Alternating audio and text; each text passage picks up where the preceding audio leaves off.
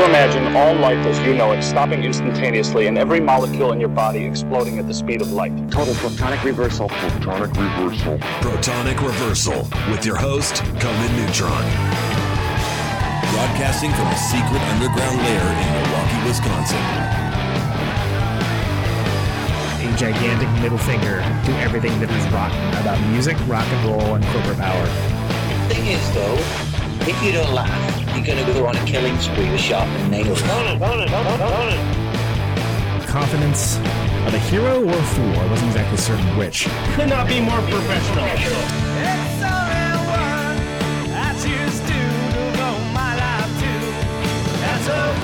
It means something. It means something.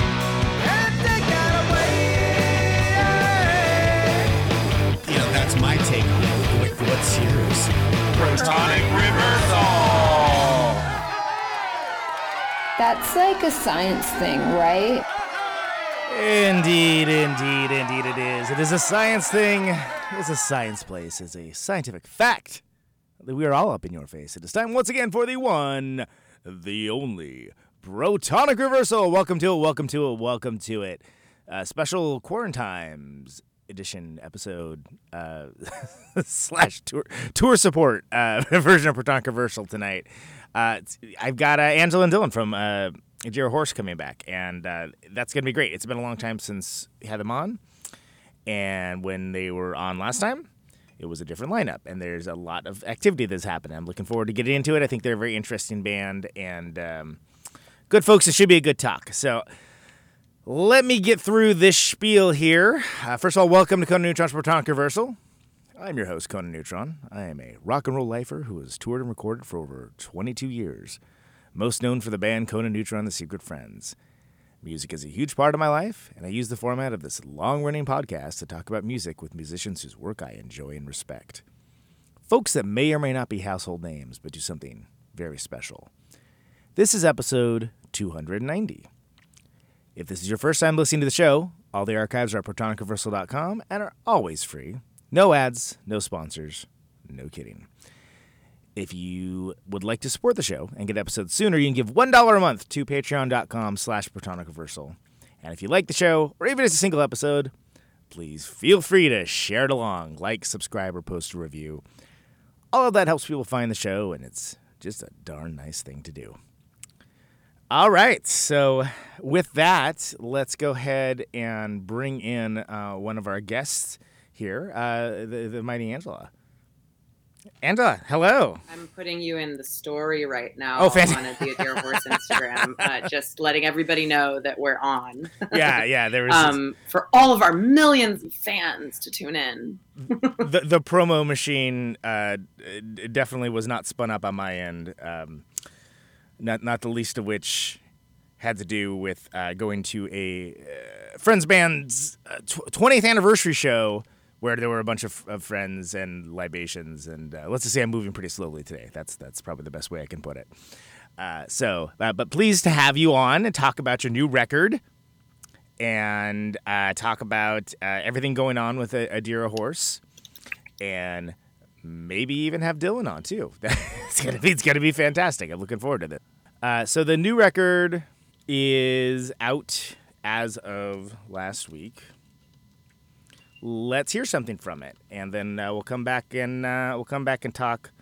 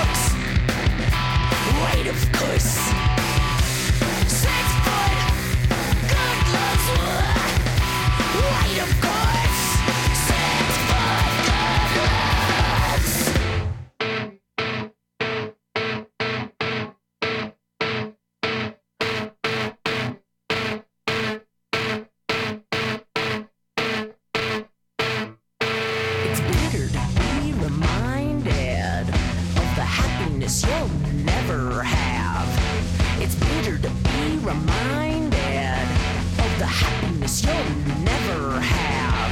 It's bitter to be reminded of the happiness you'll never have.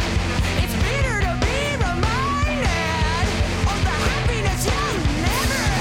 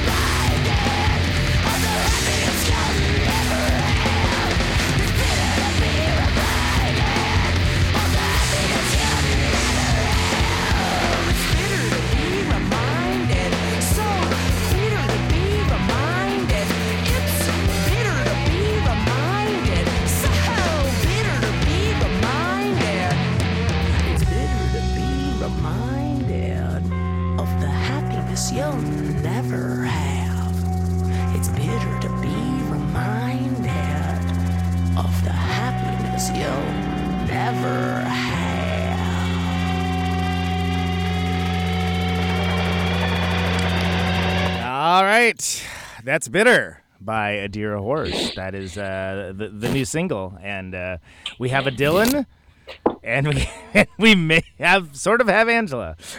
So, Dylan, welcome. You are indeed the late one, and we appreciate you owning up to that.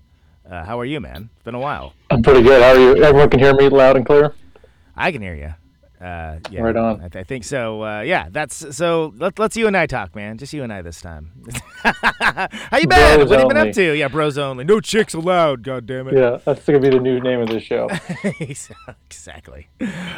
So yeah, this is not only a new record for y'all. This is a reimagining, almost like a rebirth, if you will. Mm. Yeah, the record is the same old Adira Horse, like the Adira Horse, 2016 to 2020 edition. But the live show is the or 2021 edition, I should say.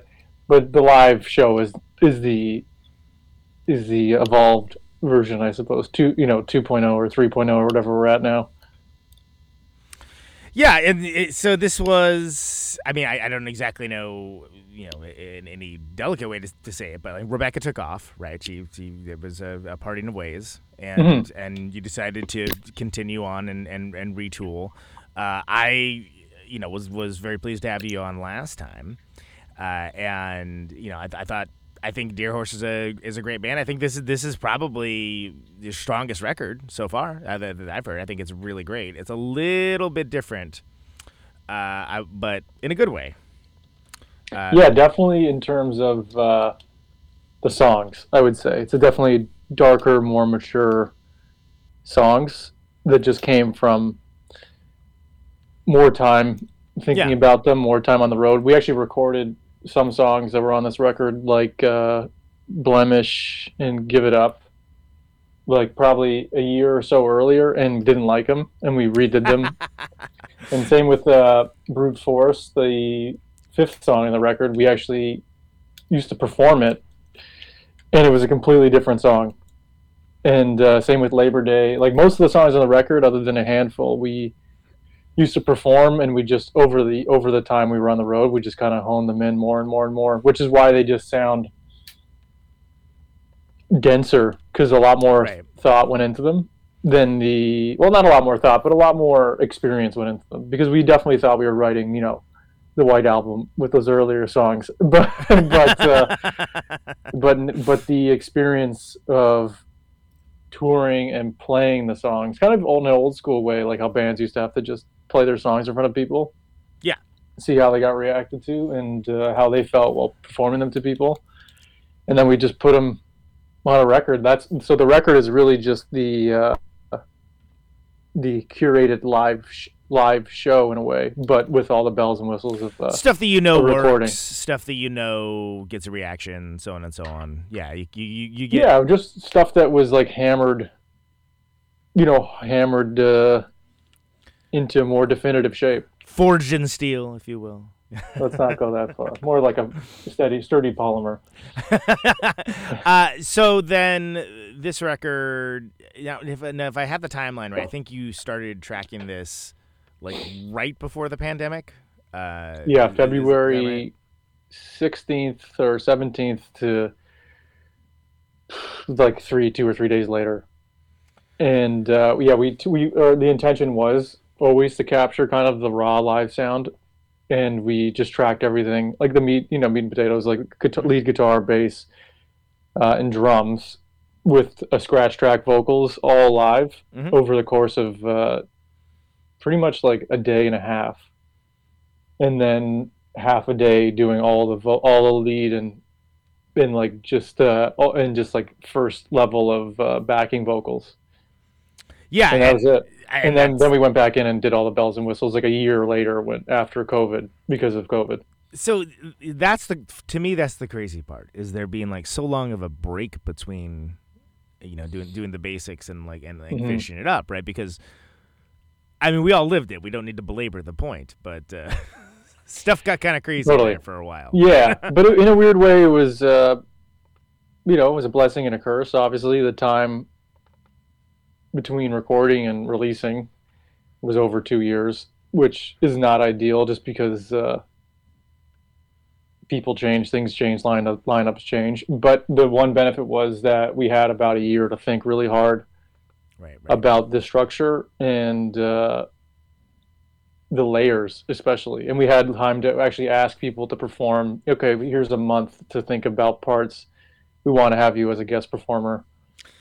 And stuff like that, which we just never had time to do before. Right, because you're moving at such a frenzied pace, almost, right? Yeah, well, just because we normally you'd want to record it, get it back on the road, start doing an album cycle, to use a technical term, but start promoting it. But sometimes it's good to be forced into a position you're not used to.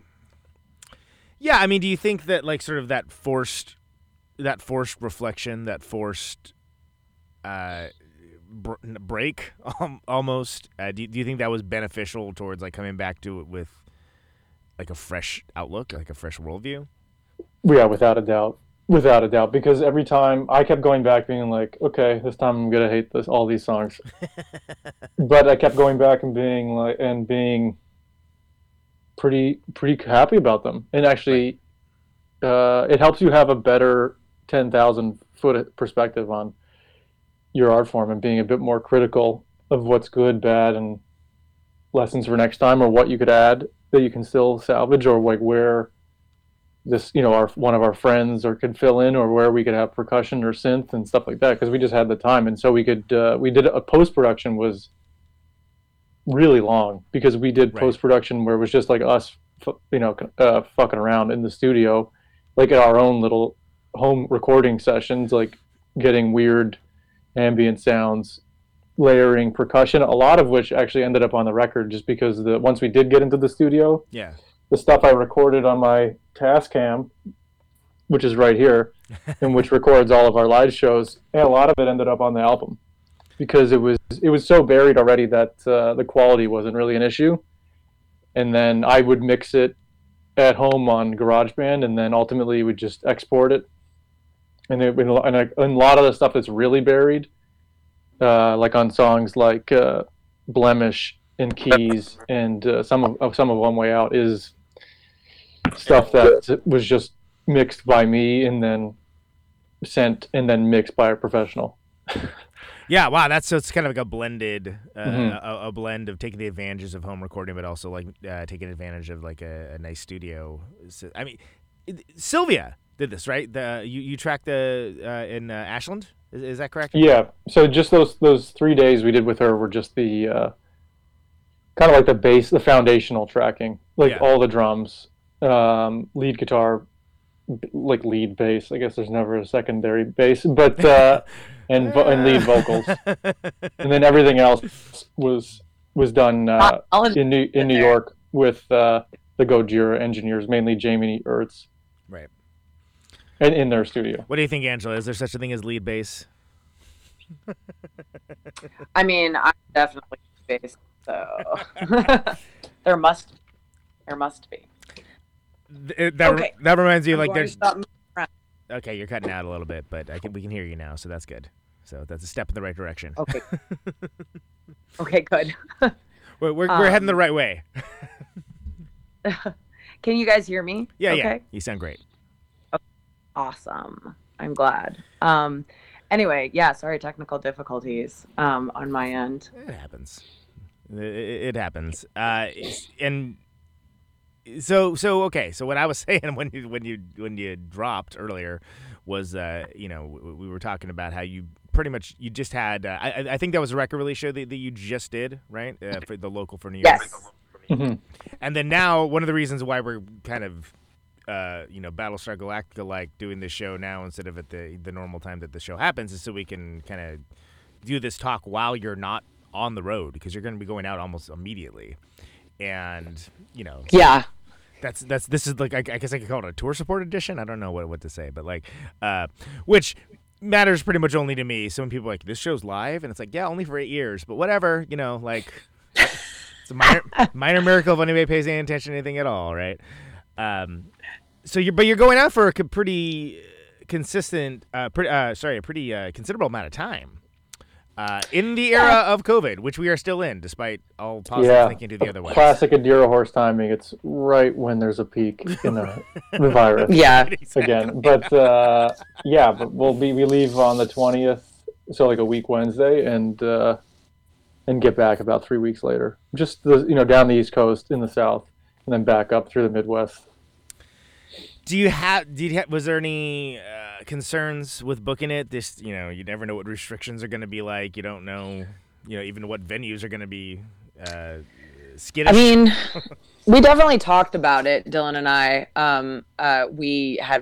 We basically were just like, we have no idea what's going to happen. And at this point, we're just really sick of waiting to put the album out. And, once the vaccine started coming out and everything, and we started to feel better about it, definitely Dylan and I started to feel better about like the concept of just booking a tour and everything. And also it lit a fire under us, and helped, promote the addition of the new members and everything.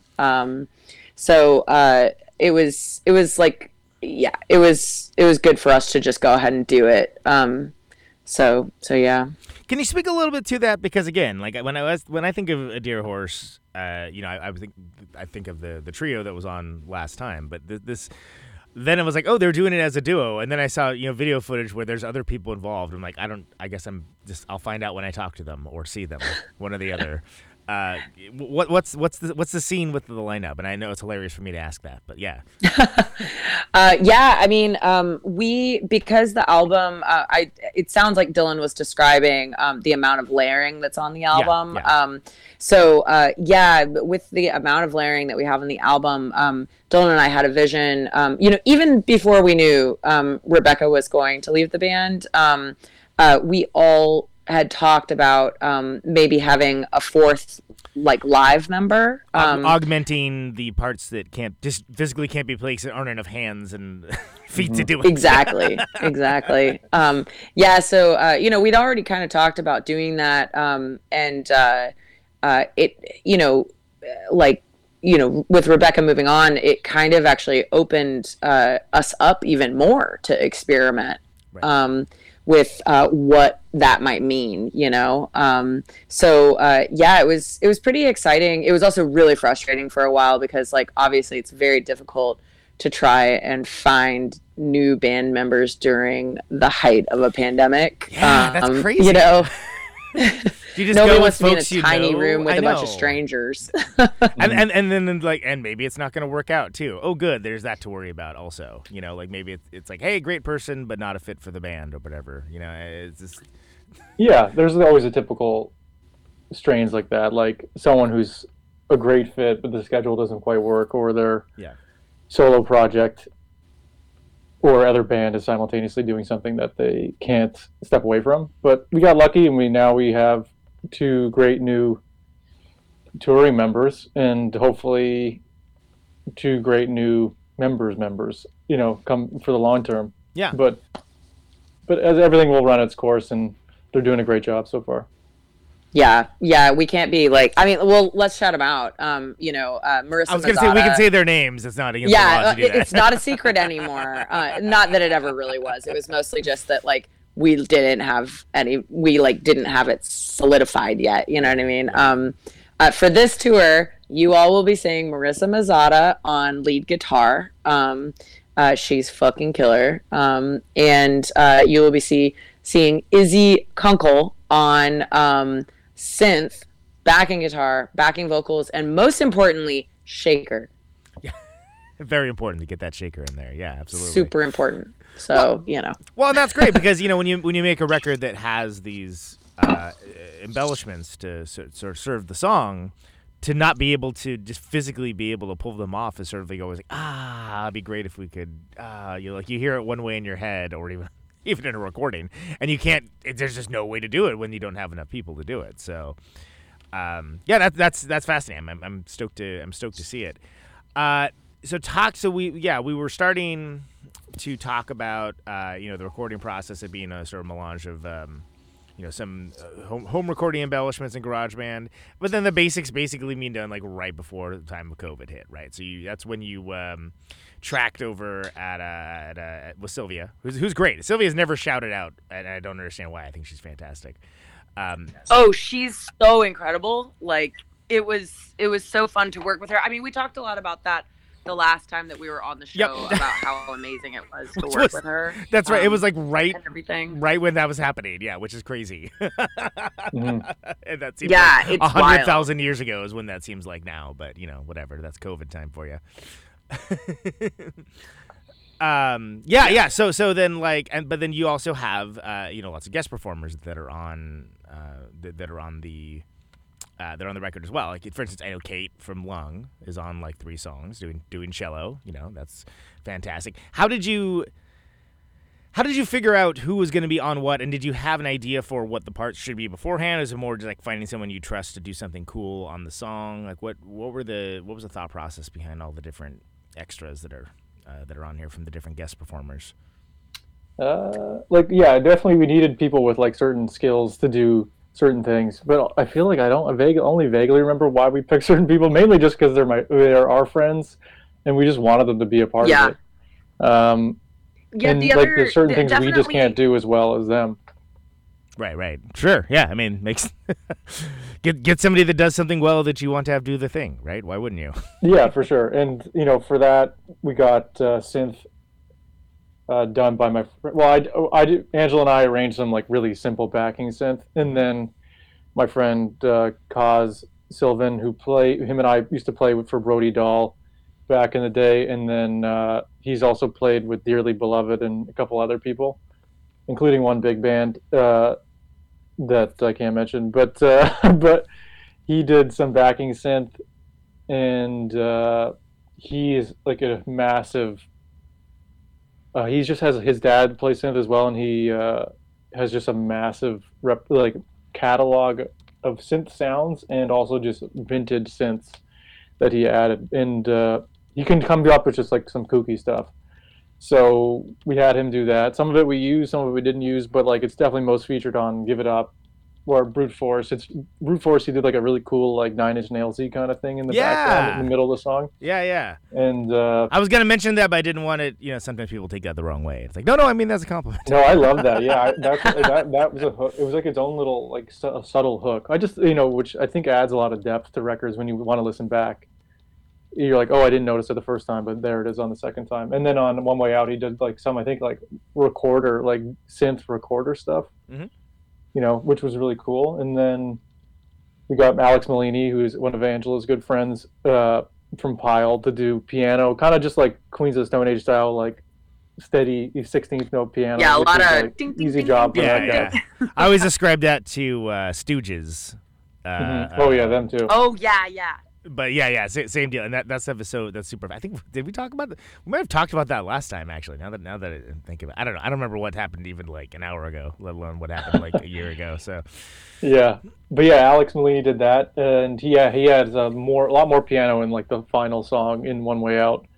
And then one of my friends from college, who's like a huge metal guitar fan, he's like a big like shredder kind of guy. He lives in Japan, but he recorded his stuff in Japan at home and then just sent it. And that's one of those things that I mixed and like panned. So on some songs it'll sweep in and sweep out from left to right. And that's just stuff he sent to me, and it's very buried. But on songs like Blemish, Dinner Theater, and One Way Out, you can hear, especially One Way Out, you can hear his like this like crazy swelling guitar in the background, really like metal zony kind of shredding, real shred fest metal stuff. zone. Yeah. But the way that it's buried, you would never really like pick up on like how like metal zony is because like it really fits well. And Dylan was like really going to town in GarageBand on these sweeping edits. So he was having fun. I just love records that do that. Like I love like Mars Volta and Supertramp especially. They have all these like Supertramp, ambient sounds in the background, like soundscapey stuff. Yeah, and stuff that you don't hear on the first listen, but stuff you hear on the. And what I have, which I refer to as rewind moments or stuff like that, where it's like you're listening to it and you're like, did I just hear that? And you rewind and go back and listen to it, and then that's what really hooks me into records, and that's what I've branded it. It's trademark now. But yeah, who else? We had Sean Knight from Child Bite, who I played drums for on one tour, and we wanted like a male voice in Dinner Theater, which is kind of like about some family drama. Yeah. And and we wanted like a fatherly voice, and he just has this real unique deep voice. It's very distinctive. Yes. I've never known anyone that's talked quite like, even his speaking voice and his singing voice are so distinct. And then we had one of Angela's friends again, Tammy, who goes by Comfort Cat. I do violin on top of Kate's cello. But Kate, I feel like Kate was really and who else am I missing? Anyone else? And then Jamie, our engineer, actually played some backing guitar in the last song. And then we had some of our friends just do like, gang vocals. Yeah, but Kate from Lung, I feel like, was really the first major step into really thickening the sound with the strings, because she just did an unreal job. And Angela sent her like a basic roadmap of like the changes and stuff, and then, or I think at that point actually Angela was just humming the cello parts into I think the recorder that I just showed you, and then just would and then I'd put that in the GarageBand to see how it would sound, and then if we liked it, we'd send it to her, or we'd just say, here's the song, do whatever you like. Yeah, I definitely had because like cello, I'm a sucker for cello. Oh yeah, like as a supporting instrument, like in production. Like whenever that happens, I'm always just like here for it, And like, we're like, it's funny how we came to know Lung, because basically like Daisy and I, the drummer of Lung, Daisy and I are in all these like dumb DIY groups, like DIY booking groups. Yeah, all the like and the find a tour date. Yeah, I kinda... kept seeing him pop up. Yeah. Yeah, exactly. Yeah, I kept seeing him pop up. I have no idea what you're talking about. Seeing me pop up. What now? Oh, I was just joking. I was saying, I have no idea what you're talking about these groups. But yes, I know exactly what you're talking about. No. Yeah, sorry. The dumb DIY groups, yeah. Useful. But yeah, so he kept popping up and I kept popping up and we kept like trolling in the same way. Like, because shit gets stupid and people post dumb stuff sometimes, and it's just like, no, you gotta have a little fun. Yeah, so true. I was just like, I see you, I appreciate you. Anyway, so and then we opened for Big Business, and Daisy messaged me because all of our other like messages to each other were like, "Can you believe this guy?" Like kind of messages. Prick. Yeah. But then he was like, "Oh, you're part of the Big Business fam now," because Lung has opened for Big Business before, and I somehow had never actually seen Lung, and it just happened to coincide with when they were coming through Brooklyn on tour. So went to go see them. They fucking blew me away, like melted my face off. Like, as holy well they should. shit, they're such a good band. Kate was the first person I thought of because when we were thinking of adding, I put it to Dylan and Rebecca. I was like, we're adding strings. Yeah, we definitely wanted to add strings, which was because that was one of the main things on all the other recordings we couldn't A, afford, or B, figure out how to do. But the weird thing with COVID, it was like, well, they can't come here anyway, so maybe they can record it at home. So the only person that actually came into the studio to record their backing stuff was Tammy, who did violin, and everything else was remote and just sent from people's. Thank God, so many people have like interfaces and stuff now. Yeah, because it just completely changes your capability to add guest players. Because my friend who in Japan, who I haven't even seen in almost a decade in person. He recorded this all from like the mountains in Japan.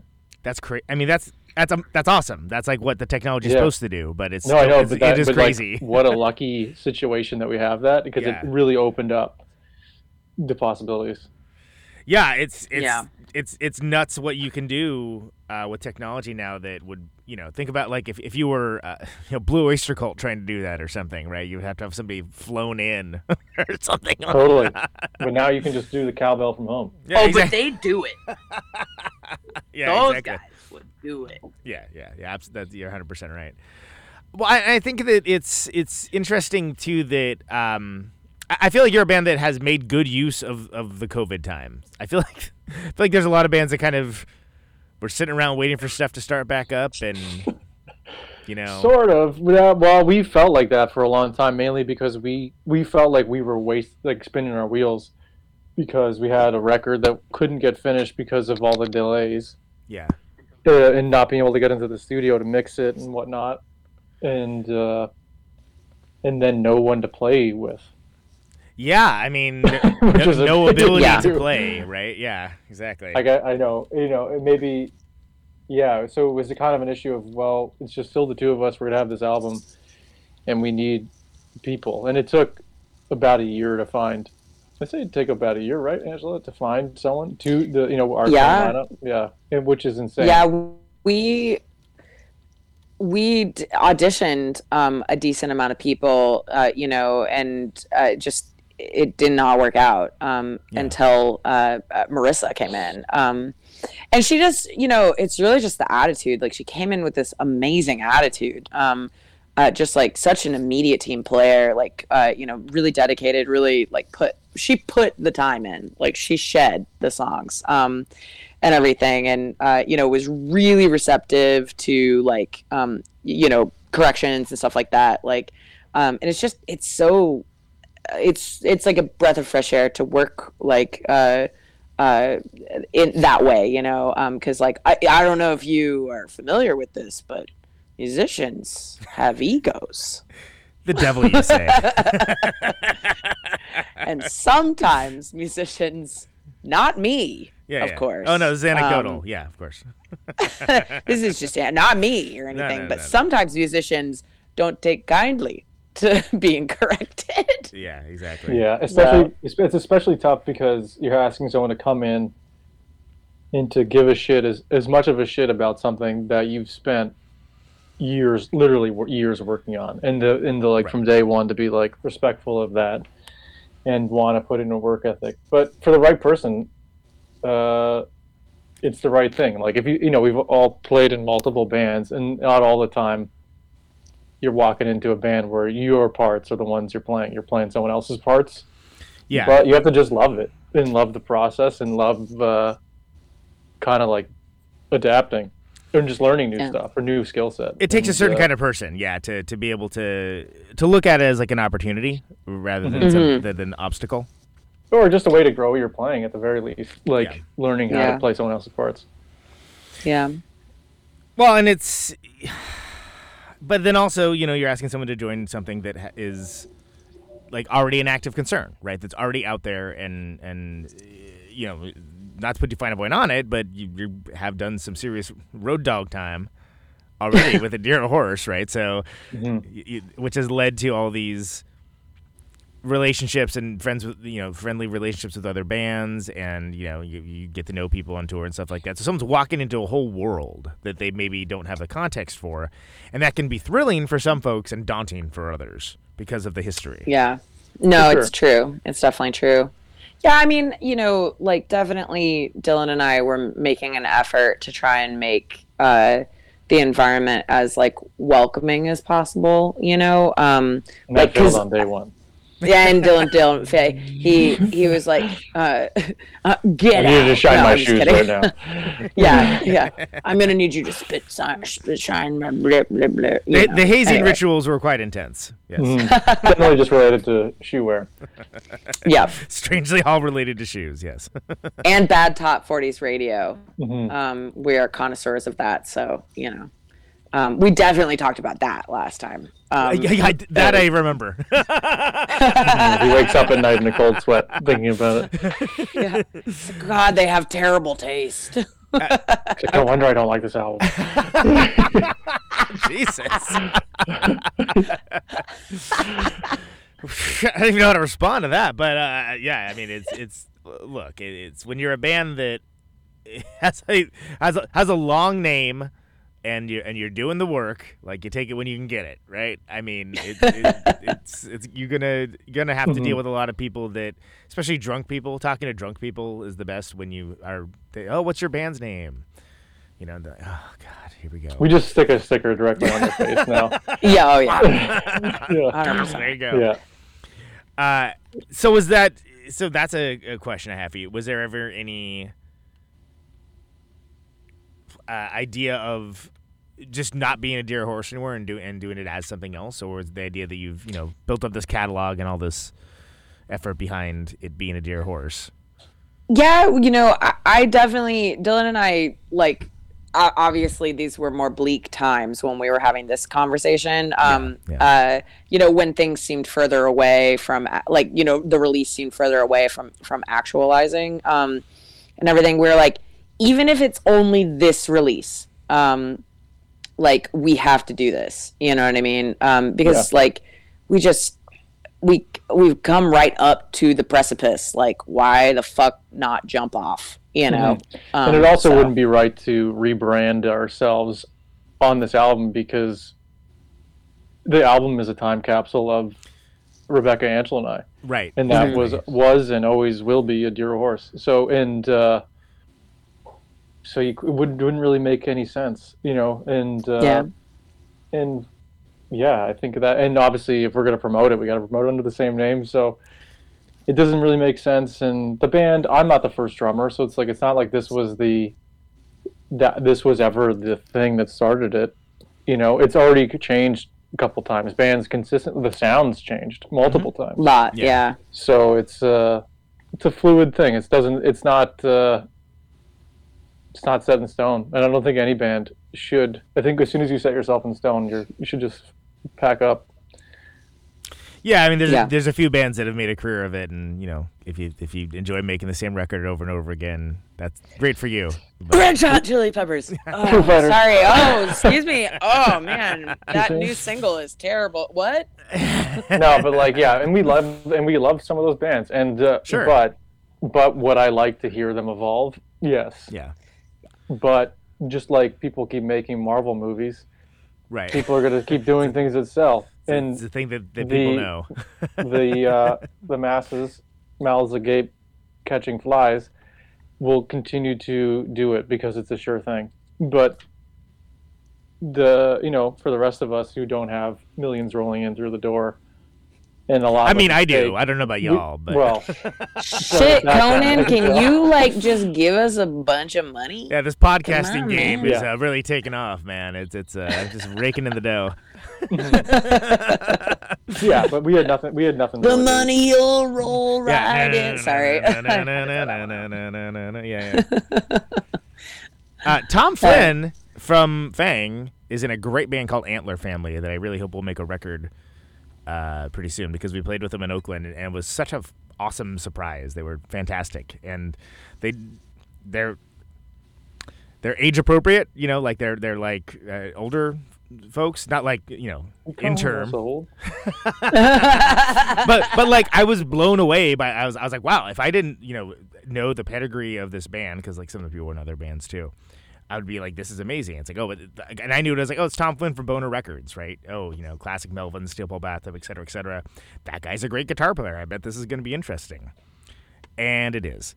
But it's a good example of, continuing to do it as you advance in age and still kind of honing your craft and making the journey the destination. I found it very inspiring, actually. And I do hope they eventually make a record.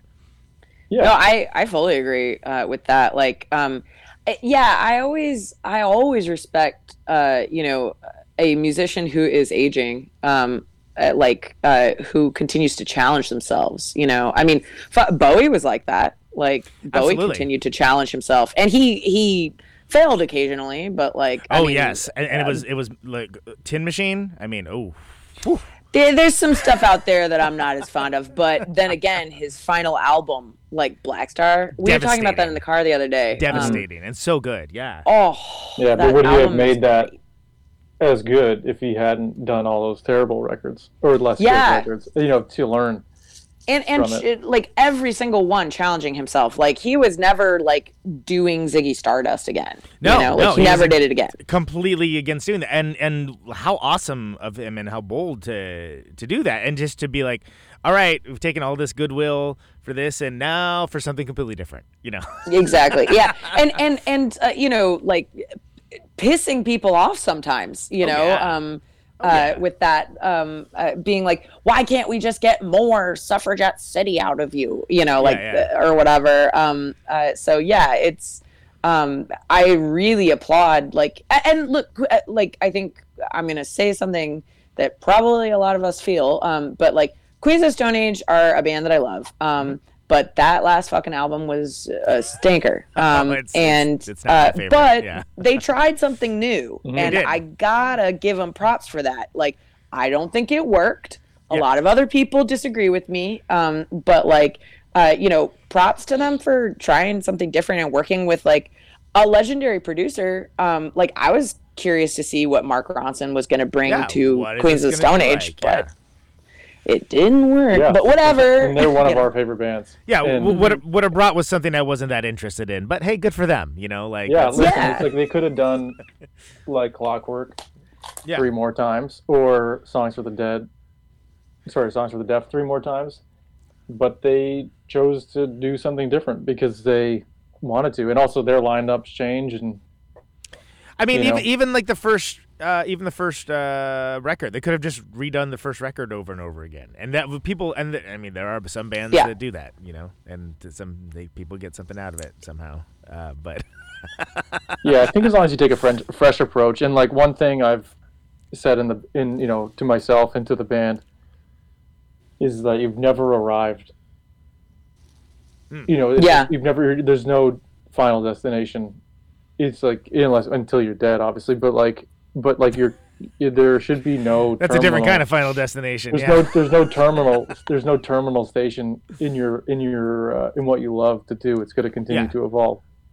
Absolutely, yeah. I think that's very wise. Hey, so let's do a thing. I've started doing this. I don't know if did we do this last time you were on with we went through song by song on like. Oh no, we should do that. We had nothing to. We had no album. I was gonna say that the record's pretty old. Yeah, so or too new, depending on how you look at it. So yeah, let's go over each of the songs on Grind. This has been.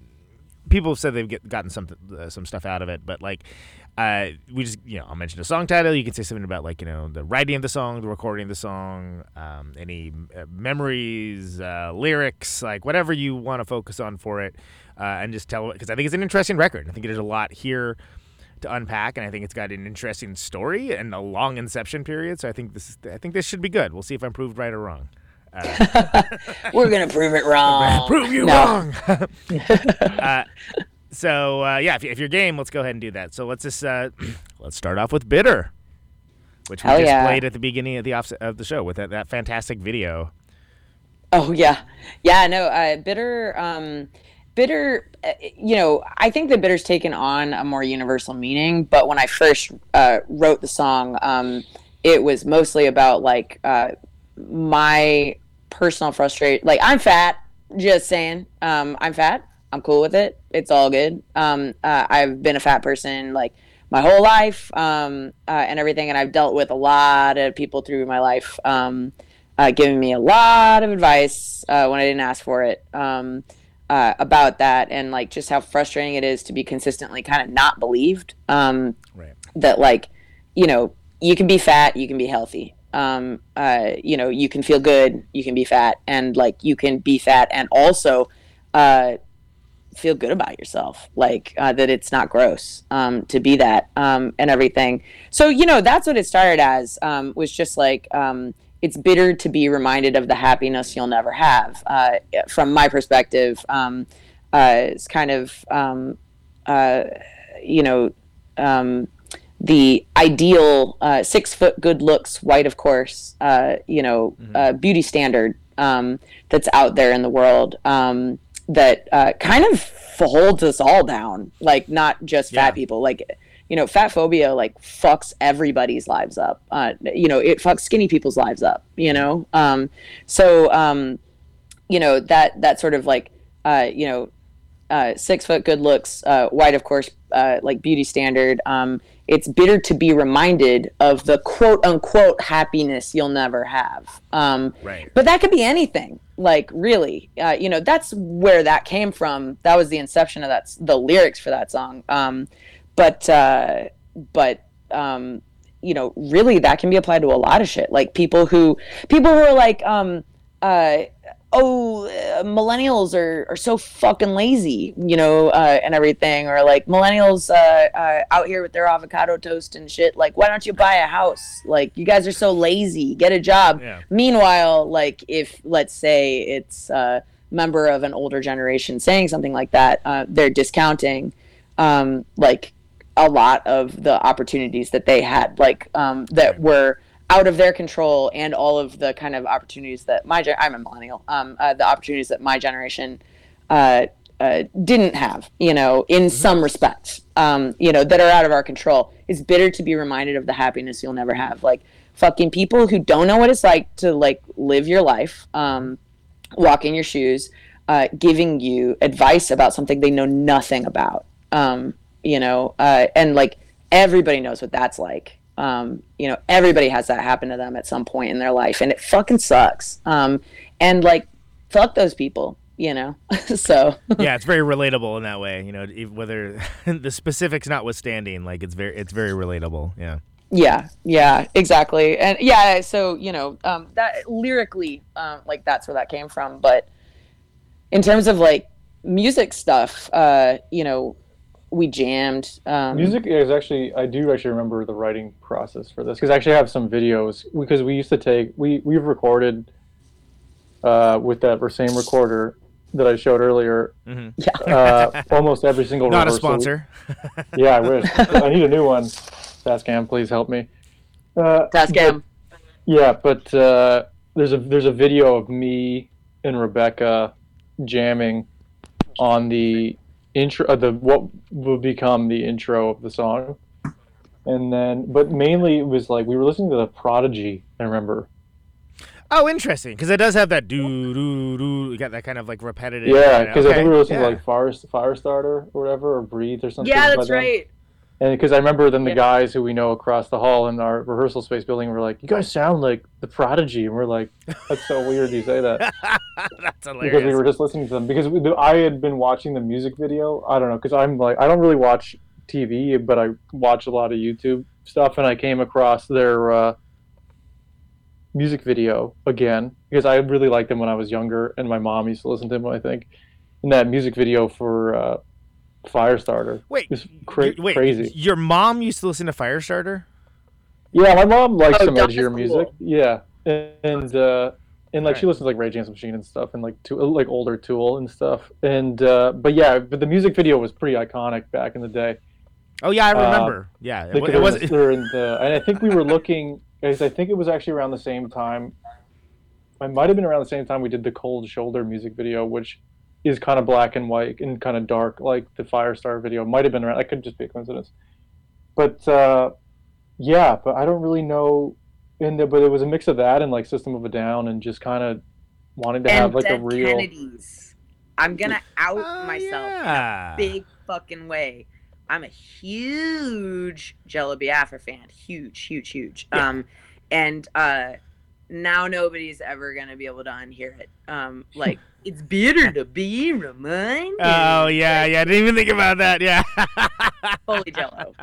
Yeah, I don't mind outing myself on that one. But yeah, I'm basically doing a Jello Biafra impression.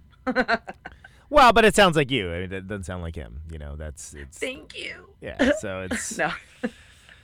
Yeah, there's some cases, I'm not going to name any names, but there's some bands where it's like, wow, you would actually have to try to be less original with that music. Like, it just sounds exactly like another band. Like, how did you do that? How did you not make any part of it different? It just sounds literally like another band. It's like not even a cover, but somehow it could be. But yeah, I'm thinking it's a cover. I'm like, oh, that's not a cover. Oh, no, they just shamelessly ripped off a band that they felt that they could just steal that from. Anyway, that's a completely separate... it's a separate scenario, but it you know, it doesn't sound like, it sounds very original to me. I mean, to me, it sounds like you guys. Honestly, it's got kind of like L7 vibes too, which is something. Oh, I love L7. Yeah, I mean, so they're. Cool. I mean, it was when Jennifer Finch came on the show. I was like beyond stoked. And nice. We accidentally opened a secret show of theirs. Really? What was that all? Yeah, we were playing this venue, Berlin, in Manhattan. And sorry, the name of the venue is Berlin, but it is in Manhattan. Anyway, so we were playing there. And to throw off your enemies, yeah. Show happening directly after ours, and the secret show ended up being L7. And so like anybody who was there to see us, like, obviously stayed for L7 because like fuck, you know. Yeah. And I was just so starstruck. I had no idea. I was blindsided by it. They're so cool. So. Was that when they did Scatter the Rats? Which was like the last one they did. It was like a 2018. It may have been. It was. I can't remember. I think it was like you were. It was like 2017 because I think that's that Ranger. You came in your Ranger uniform. Did I? I don't know. And I think because my sister, and I were just talking about that today, actually. Oh. She was at that show too. Oh no, maybe she wasn't at that. I don't know. We played there a couple times, and now I'm getting them all confused. It might not have been the same night. Yeah, Scatter the Rats is the one they put out I guess it's 2019. So it would have been like. It wouldn't have been that one. Yeah, I think it was before then. Yeah, for sure. It's good. That's I feel like. For a band with that profile, it maybe should have gotten more attention. But I mean, you all know how that goes, you know. Yeah, I feel like L7 never got their just desserts in the way that they should have. You know, like, you know, I mean, like, no hate to Hole. I fucking love Hole. I don't give a shit what anybody says about Courtney Love. In fact, if somebody says some shit about Courtney Love, I get a little suspicious of them. Like, I don't want to hang out with her. I don't think she seems like a nice person, but her music is amazing. Like, Hole is so good. But like, Hole got all this attention. Why didn't L7 get the same amount of attention? I'll tell you why. Sexism. Anyway, yeah, no point for sexism. Anyway, I'd be inclined to agree with you on that. It's I would love to. I would love to talk to Danita about that sometime because, Jen Finch is she's going to talk about whatever Jen Finch wants to talk about, and at the time she really talked a lot about her photography. I mean, it's an honor to talk to her. She also is really good at busting balls. I got to say, and I was like, God damn it, I believe that. I did not expect to have my balls busted by Jennifer Finch of L7 on this show, but here we are. Well, you deserved it, Conan. I mean, it was a playful way. It wasn't like a mean way or anything. But yeah, she's a freaking badass. So it's an honor. It's an honor. It's like being roasted by Don Rickles or something, right? Hell yeah. All right, so that's the first song, Bitter. And anything else to add on for that song? That's all I can think of right now, honestly. Okay. It seems like it was 100 years ago, but yeah, like to me, the kind of the more, I really have always gravitated towards that kind of like bossa nova kind of salsa feel that's in the song as well, like the I know Rebecca lives in Cuba for a little bit too, so she probably has some of that ingrained in her somewhere. Right. She definitely does. It just happened to lock in right at the same time, and then the opening fill is a direct ripoff of a Police song from Ghost in the Machine. Oh, from, okay. One World. And towards the end of the song, he does that fill. He goes boom, boom, boom, boom, boom, and that's because I'm a massive Stuart Copeland fan. I mean, Stuart Copeland. If you're gonna bite something from someone, you could do a hell of a lot worse. That guy's a badass. And no, I'm not ashamed. He's a fucking amazing drummer. So yeah, and I've definitely stolen a lot of ideas from him, as of like literally every drummer that ever came after him. Yeah, that's a pretty long list, my dude. Yeah, yeah. I love the Police, and that's I will fight anyone that tries to say that they suck, because even their not so great records. I'm suspicious of somebody who says the Police suck. I'm like, what? Yeah, they have so many hits. It's like saying Phil Collins sucks. It's like the man's got a song for everybody. Well, exactly. And actually, if you want a really kind of fun sitting around at home on the internet game, watch all of the Police videos in reverse order, because you can slowly watch them get to like each other. In the interviews or in the music videos? No, the music videos. Like, because there's videos for like every one of their hits, and like by the last one, they're like barely tolerating being in the same room with each other. Yeah, but then it starts off with like, I think Next to You is the first one, and they're like hanging out on the subway together and having a good time. Oh. So you get to gradually see them like each other if you go in reverse order. That's my guess. The happy ending. Yeah, exactly. I love create your own reality. Exactly. That maybe doesn't quite match the reality that we live in, but yeah. Mm-hmm. Cool. So that's Panic is up next. Yep. Yeah. Panic lyrically was written by Rebecca, and oh man, I should remember what the meaning of exactly. Angela, do you remember the exact meaning of it is? It's definitely about like the stressors of just kind of conformity and just trying to kind of play the rat race a little bit. Yeah, there's definitely that aspect of it, but it also has to do with like the line pleasure and the thought of pleasure are the same, is like kind of like overdoing it, like on like overloading yourself with pleasure because it makes you feel good, but at the same time it's also like, what are you masking, right. Like that's sort of a paraphrase of what Rebecca said about it. She'd be the best person to ask about the lyrics for sure, and we should probably do a better job with remembering what she's told us. But yeah, she came in with a demo of that one that she created on a loop pedal, which she'd been playing around with for a bit, and then her and I went into kind of just figuring out of the verses. I think maybe Angela was out of town or something, and then when Angela came in like a couple days later, I had been watching, and Angela already, I guess, knew the song, but I had been watching in one of my YouTube binges the Melvins live performing History of Bad Men. Mm-hmm. And I really loved the chorus kind of layering of vocals. Yeah. And then I think I showed it to Angela, and Angela had already known it. And we kind of became obsessed with that song. And then so the Panic vocals had that round style vocals that they kind of do. Obviously only with 2 people opposed to 4 in that scenario.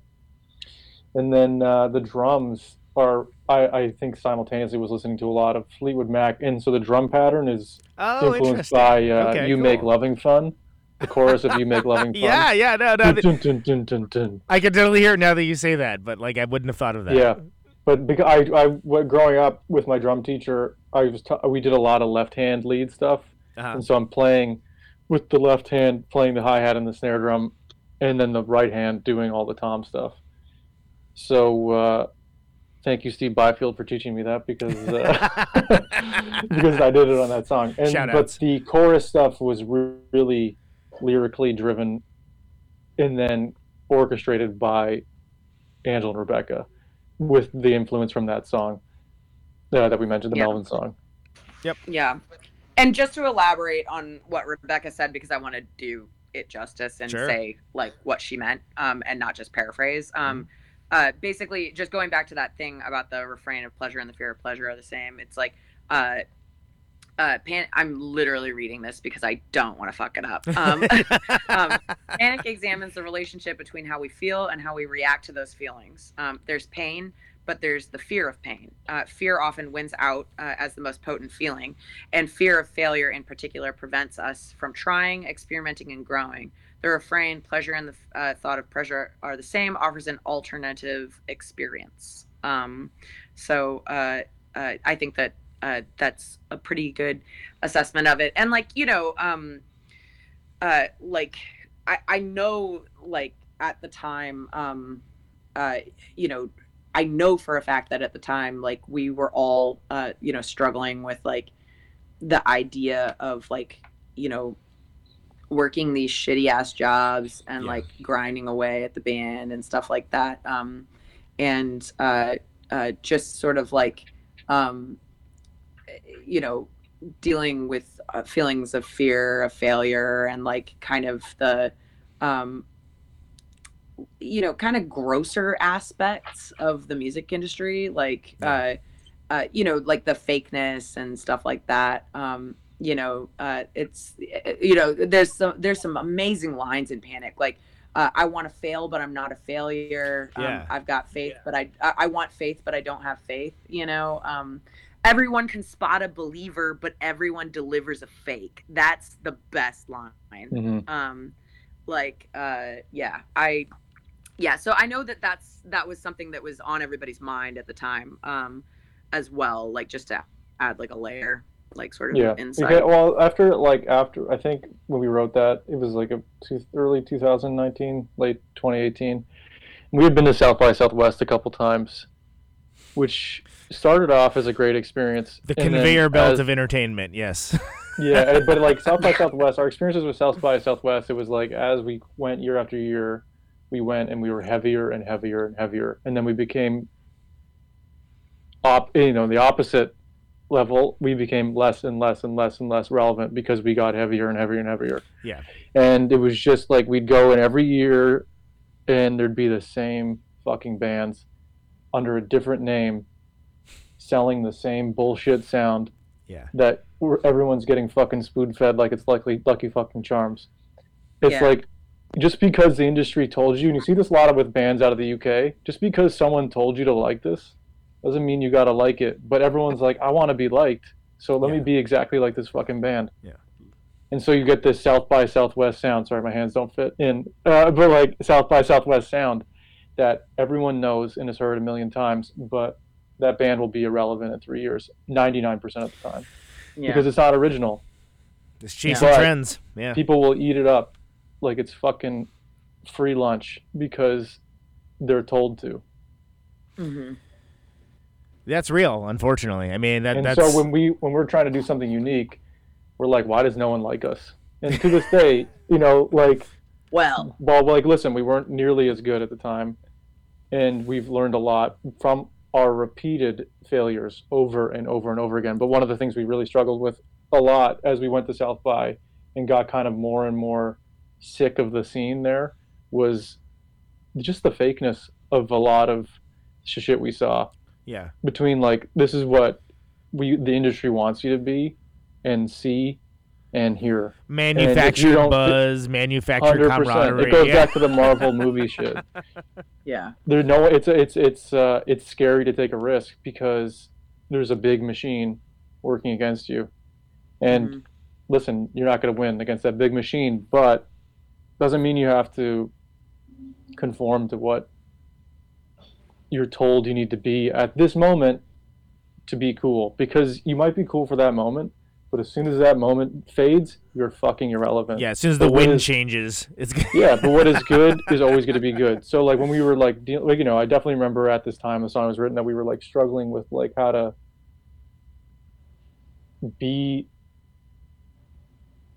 likable, or like how to put ourselves on social media that people would actually like. And we tried a lot of stuff and failed, and ultimately we all just were like, we just need to be ourselves, because that's actually that's the most unique brand we have. Because everyone else who is looking and sounding the same, they're going to be cool for the next 6 months to a year or 2 years, whatever, but as soon as that goes out of style, they go into the dustbin of history. And the people who are actually creating and chopping their way through the jungle to create a new sound or whatever are actually going to be the ones that have hardened and made a solidified or forged a more, you know, a depth of sound or a depth of an existence at the very least. Well, and it's okay to baffle people. That's okay. Like if you're doing that, people don't always know what they like. Exactly. But with the thing is, people can also detect inauthenticity. Like people can, which is crazy because it's like some weird like gut feeling, some like reptilian brain thing. But like people can generally sniff that out, and even it can get you by for a while. But what's the reward? Okay, cool. You tricked people into liking you. Congratulations. Yeah, I think there's a certain aspect of that, absolutely. But what is truly the most potent poison is when has the right amount of.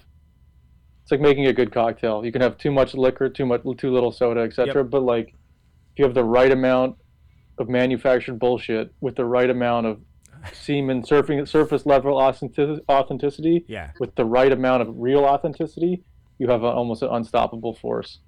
Yeah. And like, look, I don't begrudge any band's success. Like, there is enough success out there in the world for every single band to exist.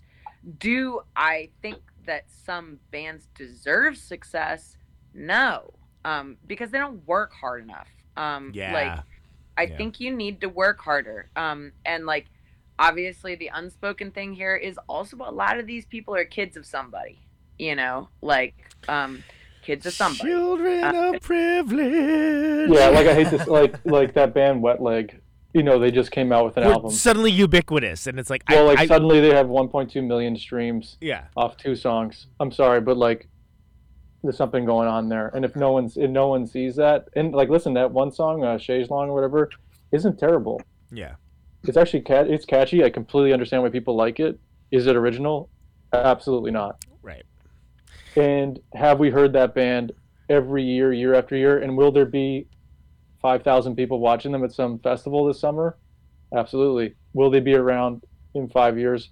I would bet my money on no. Yeah, well, I mean, that's the cycle, right? They don't need to be. Nothing has to be built to last anymore. Being ephemeral is an end goal. Like which is I'm punching way up here. Like they're doing extremely well. So it's like, we who the fuck am I at the end of the day? But. Yeah. Coming up next week, Wet Leg. But but some of the songs, some songs like that definitely were influenced by those feelings of that exactly. Like I still remember. I think it's a Snoop Dogg interview where he says, because he complains a lot about like how cookie cutter and repetitive rap artists are these days. He's like, he's like, it was uncool to be like someone else sound like someone else when we started. He's like, that was the lamest shit. He's like, in the worst extremes, it would get physical, or like someone would come at you, be like, you're clearly copying my thing. You're biting my style. Even if it was like emphasize this syllable in all your songs or whatever. Stuff as simple as that. But for some reason now, it's like as soon as people see, oh, artist X is doing this, it's really working. Their streaming numbers are going up. They're like, we should follow artist X formula, and we'll be artist X.2, 3, 4, etc. It's just, come on. And it's not like, just rap too. I mean, it used to be like in totally, like the older absolutely. punk rock scenes too. Like, you know, the idea of like a band sounding like another band would be like, oh, those guys, come on, grow up. Yeah, Which and listen, funny and someone may be because listening to us and genres. thinking that we sound like someone else. But so it's a little definitely in the eyes of the beholder, and obviously we've just seen a lot of this and seen the slow decline of events like South by Southwest into just industry propaganda. It just meaningless. Empty shells of bands. And you know what I mean? I mean, look, not for nothing, we bought it. Early on, like we bought it. We bought it. A lot of young bands buy into the South by Southwest myth. You know, we bought it hook, line, and sinker. You know, like at first. But then we got more experience. And like, you know, we saw that it really just, you know, was one giant circle jerk, and like it just didn't make sense. It doesn't make sense for us. And you know, also just to clarify, like we don't think that we're some kind of like amazing like come to Jesus band or whatever like that with all these comments. No, like not at all. you know, like we don't know what the fuck we're doing either. You know, but what we do wish to do is to make something that is authentic and uniquely us. You know, I can say with certainty that our goal is that, and like whether people connect with it or not, you know, that's our end game. Is we want to take our influences and like put them through the meat grinder and make them their own little patty, you know, for consumption. So do y'all like the band Sparks at all? I don't know Sparks. Okay, I've heard of them. I'm not familiar with the music. One of my favorite bands of all time, and it has been the way for many years. And I indeed had it started off as a CDR that I Johnny Appleseeded to many people. You got to listen to this. It's my favorite band. Like it's just like the songs I like best off of various records of theirs over the years because it's these two brothers from LA that really they had some minor success in the US, but the UK really, really likes Sparks. But they've never stopped making records. And they again, just like Bowie, have completely reinvented themselves like many times over. And incredibly influential too. Like I mean basically they did a record with Jojo Moroder like before that was like a thing. And like, let's just put it this way, Erasure owes them royalty money. But then also they like were contemporaries of Queen. And in some cases, like outdoing Queen. But like they just kept reinventing themselves and kept moving forward. And there's a great documentary that I can't recommend enough called The Sparks Brothers by Edgar Wright. Oh, I know what you're talking about now. And it's I know what you're talking about. Super good. And I have brought multiple people to see it that did not know the works of Sparks, only had a passing familiarity, and they're like, "That was a great movie," and I really like. No, I've been meaning to watch it. I know exactly what you're talking about now. Yes, yeah. So, only reason I'm bringing it up because it very much ties into what you guys are saying, which you know, I feel the same, and like a lot of the people that are on the show feel the same. But like the fact that like you get to see a band like that's, you know, just continues to do it and continues to put out awesome stuff too, and like. For sure. Yeah, it's for the people that it's for, but like to like look at it all as like one sweeping body of work like that, I would way rather be a Sparks than a sorry to be a dick wet leg, frankly. Yeah, and like listen, it's like this is something we see across all success. You know? Yeah, exactly. But also it's something we see across all as social media has like influenced the way people consume things so much. Yeah, it has gone across all main. You know, from be it film or stage plays or music, the easy way is taken the formulaic way because there's a lack of, well, for music at the very least, there's a lack of money to go around. So the industry is completely banked on a high return short-term investment opposed to a slow burn long-term investment. So they put out bands that are in the same, just like we see the same movies being made over and over again. It's like Spider-Man. Like, why doesn't someone there are a lot of good original movies. Just because there are a lot of good original shows, but big comic book movie fan, Dylan. Yeah, I can tell. What's that? I said you're a big comic book fan. I can tell. I'm not at all, actually. Are you? I had no idea. I love Batman, and I love the first Spider-Man. I love the Christian Bale Batman stuff, and I'm having a laugh. But for sure. But I think it's just something we're all aware of, but no one either has the time or the power, be it with their money. Well, I guess their only power they have is not spending their money on it. Yeah. Well, but then, there are, just to be devil's advocate, they're letting Sam Raimi make another one of these movies, right? He's making this Doctor Strange movie, so it's like the Evil Dead 2 guy, Army of Darkness. I'm excited to see that. But that said, that to me, that's not, that's not like Come On, right? Which was my favorite movie of last year. Didn't even get nominated for a single thing in the Oscars, but it's fucking incredible. It's amazing, and I liked Coda, even though it kind of seemed like a Disney Channel movie to me. But it was good, but I was like, is that Best Picture? Yeah, or it's just whatever everyone can agree on.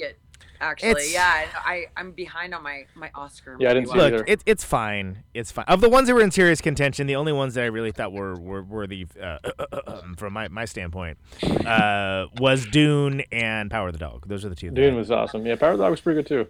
But honestly, Come On, not even in contention. Green Knight wasn't even in contention. It was just sort of like, what? Green Knight was fucking terrible though. Well, but it should have been for visual effects. You don't think it should have been awarded for it should have been nominated for visual effects? Cinematography and costume design, sure. Yeah, definitely. But that movie was a bunch of bullshit. What a waste of money. I saw that movie. I heard very mixed reviews about that one. I never saw it, but I liked it. I'm on a movie show. We can talk about that on that show. We're talking about y'all's record right now. Yeah, sorry. So and we only got through the second song, and this is only a 2-hour show. So yeah. And don't get me wrong, I love a good tangent. Oh, I was gonna say that movie, Everything Everywhere All at Once. I'm really excited to see that because I've heard nothing but amazing things about it, and it's not an intellectual property movie. It isn't a franchise film or anything along those lines, and it's supposed to be incredible. Which is Michelle, you I think you say. Crouching Tiger, Hidden Dragon. She's been in Star Trek. She's been in a million things. I just always go back to Crouching Tiger, Hidden Dragon. That's the first thing I saw her in. Great movie too. Just I think of Broadcast News when I think of Holly Hunter. I don't know why. She's done a million things since then. But from Broadcast News. And we all think of Pirates of the Caribbean when we think of Johnny Depp, our favorite actor, right? Right, guys? There you go. Angela, we're losing your signal. Anyway, we're on your third song. No more franchises, I think, our deal, be it in music or movies. Yeah, exactly. Make them easy, other than Star Wars. Blemish is the next song on your record that we are ostensibly discussing. So yeah, Blemish. That's an older song. A song that we wrote several years before it was. So that song's been around for a long time. I know why I wrote that song. I was in a band. I was a hired gun in this band. And this band was a little tough to work with. And did a little tour with them and everything, recorded with them, and it was high stress, high stress. And I got off of that tour and was like, oh my God, I actually am in a really good situation, with a dear horse. I think, Dylan, you were in the band at that point. I think I just joined recently, yeah. Yeah. Anyway, yeah, so, and I had a stress dream about that band, after the fact, several months after the fact, a really gnarly stress dream about it. And I woke up from this really vivid stress dream and just wrote down what happened in the dream, essentially. And so, really at the end of the day, it kind of is coupled with sort of some thoughts about sort of not just them, but just sort of a general obsession with winning.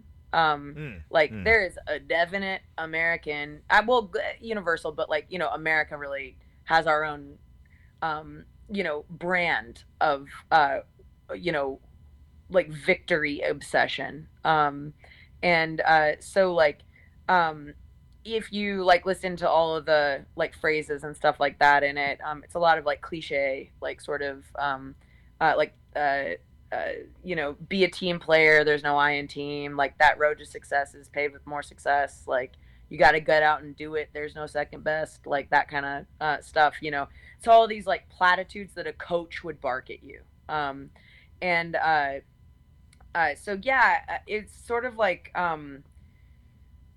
just like kind of the like a kind of along the same lines as Panic in a way, like kind of thinking about the grosser parts of the music industry and like sort of some of the gross stuff that like I, you know, witnessed in this other band and kind of made my skin crawl occasionally. Like sort of like the two-facedness of things.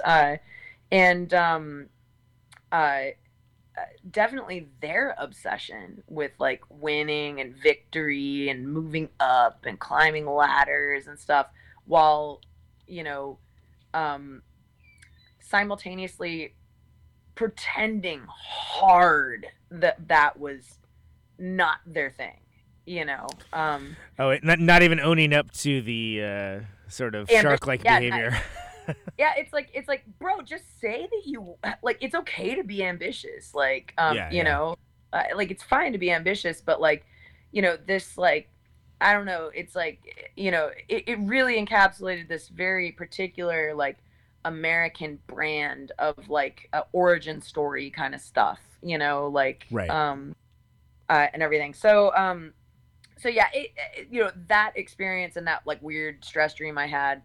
You know, coupled with just sort of like my own like spinning my wheels about like the obsession of winning and everything, and like also of course like my personal ambition, my personal obsession with winning, you know, because like I have it, like I'm not immune to this, you know. Sure. Yeah. Like, yeah, I want as much success as I can get, you know. And like we were saying, you know, when we were talking about Panic, it's about managing your expectation of success, whatever that may be. You know, I would rather be like Sparks than like Nirvana, you know. I don't want to fucking not be able to walk down the street, you know. Right. That sounds awful. Yeah, exactly. You still you know, money and fame, you know, one gives you freedom, the other one takes it away. We're basically just holding back all our hits so we can just make sure we're not. Right, yeah, exactly. You're holding on to them. Yeah, exactly. It's quite noble. Yeah. It's quite noble of you to do that. Someone has to do it, Conan. Yeah, we're real noble. So, anything else with Blemish? Musically, it's supposed to be just like a gradual build of a song, step by step. We rev it up. And a little Easter egg. There's a sound that happens, kind of close to the beginning where we're starting to build into the first chorus. The first time I say "I win," there's a build there, like a really big build. There's a whistling sound in there, and that whistling sound is Dylan's tea kettle boiling. Nice. Yeah, it was one of the home recordings. I don't know. A dear horse brought to you by Lipton. Yeah. It did work oddly well, yeah. And then at the end of the song, there's backing guitar that is panning kind of back and forth by my friend Alex Napoli, who recorded it in Japan. And I snuck that in there too. And and then the end is kind of like we all disagree on like what the primary influence is, because it has this hardcore ending that I refer to as a hardcore ending. Angela refers to it as like the hip hop ending, but which is unlike anything else on any of our songs. But we just wanted this kind of feeling. Yeah. Like you know, as you're listening to it. Yeah. You know, like there was this stupid dance we used to do like that emulated the feeling. It was like you put your hands on your hips and you kind of just rock up and down. Yeah. And like that's the feeling we wanted to have. Fantastic. I love it. And so that's what the End of Blemish is in musical form. Nice. And I get to go hog wild on those screams, and it's always so fun. Which is so. Yeah, which is nice. That's always nice. Give It Up, number 4. Yep. Yeah, Give It Up is one of those songs I mentioned earlier, which was one we actually recorded. We performed it like a ton, and then recorded it, and it just never felt right. I think sometime in 2019, we're like, okay, this is enough. This song is just fucking terrible. Like, we need to rewrite this song. And there was a lot of disagreement on how and why and where, but ultimately, like 80% of the song was completely rewritten. The lyrics were mostly retained. The chorus was changed. And it just became a simpler song. It was really complicated. A little like we have this term in the band called songs die, and like it's like the death of mid-tempo. When songs are like too mid-tempo and too kind of down the road, they, for us, just fall apart and they become really boring. So we're like, let's scale it back, make it a groovier, kind of more lumbering, heavier sound. Yeah. And it's a slower burn, way more dynamic. Yeah. And then the vocals at the end, we really just wanted like a wall of sound.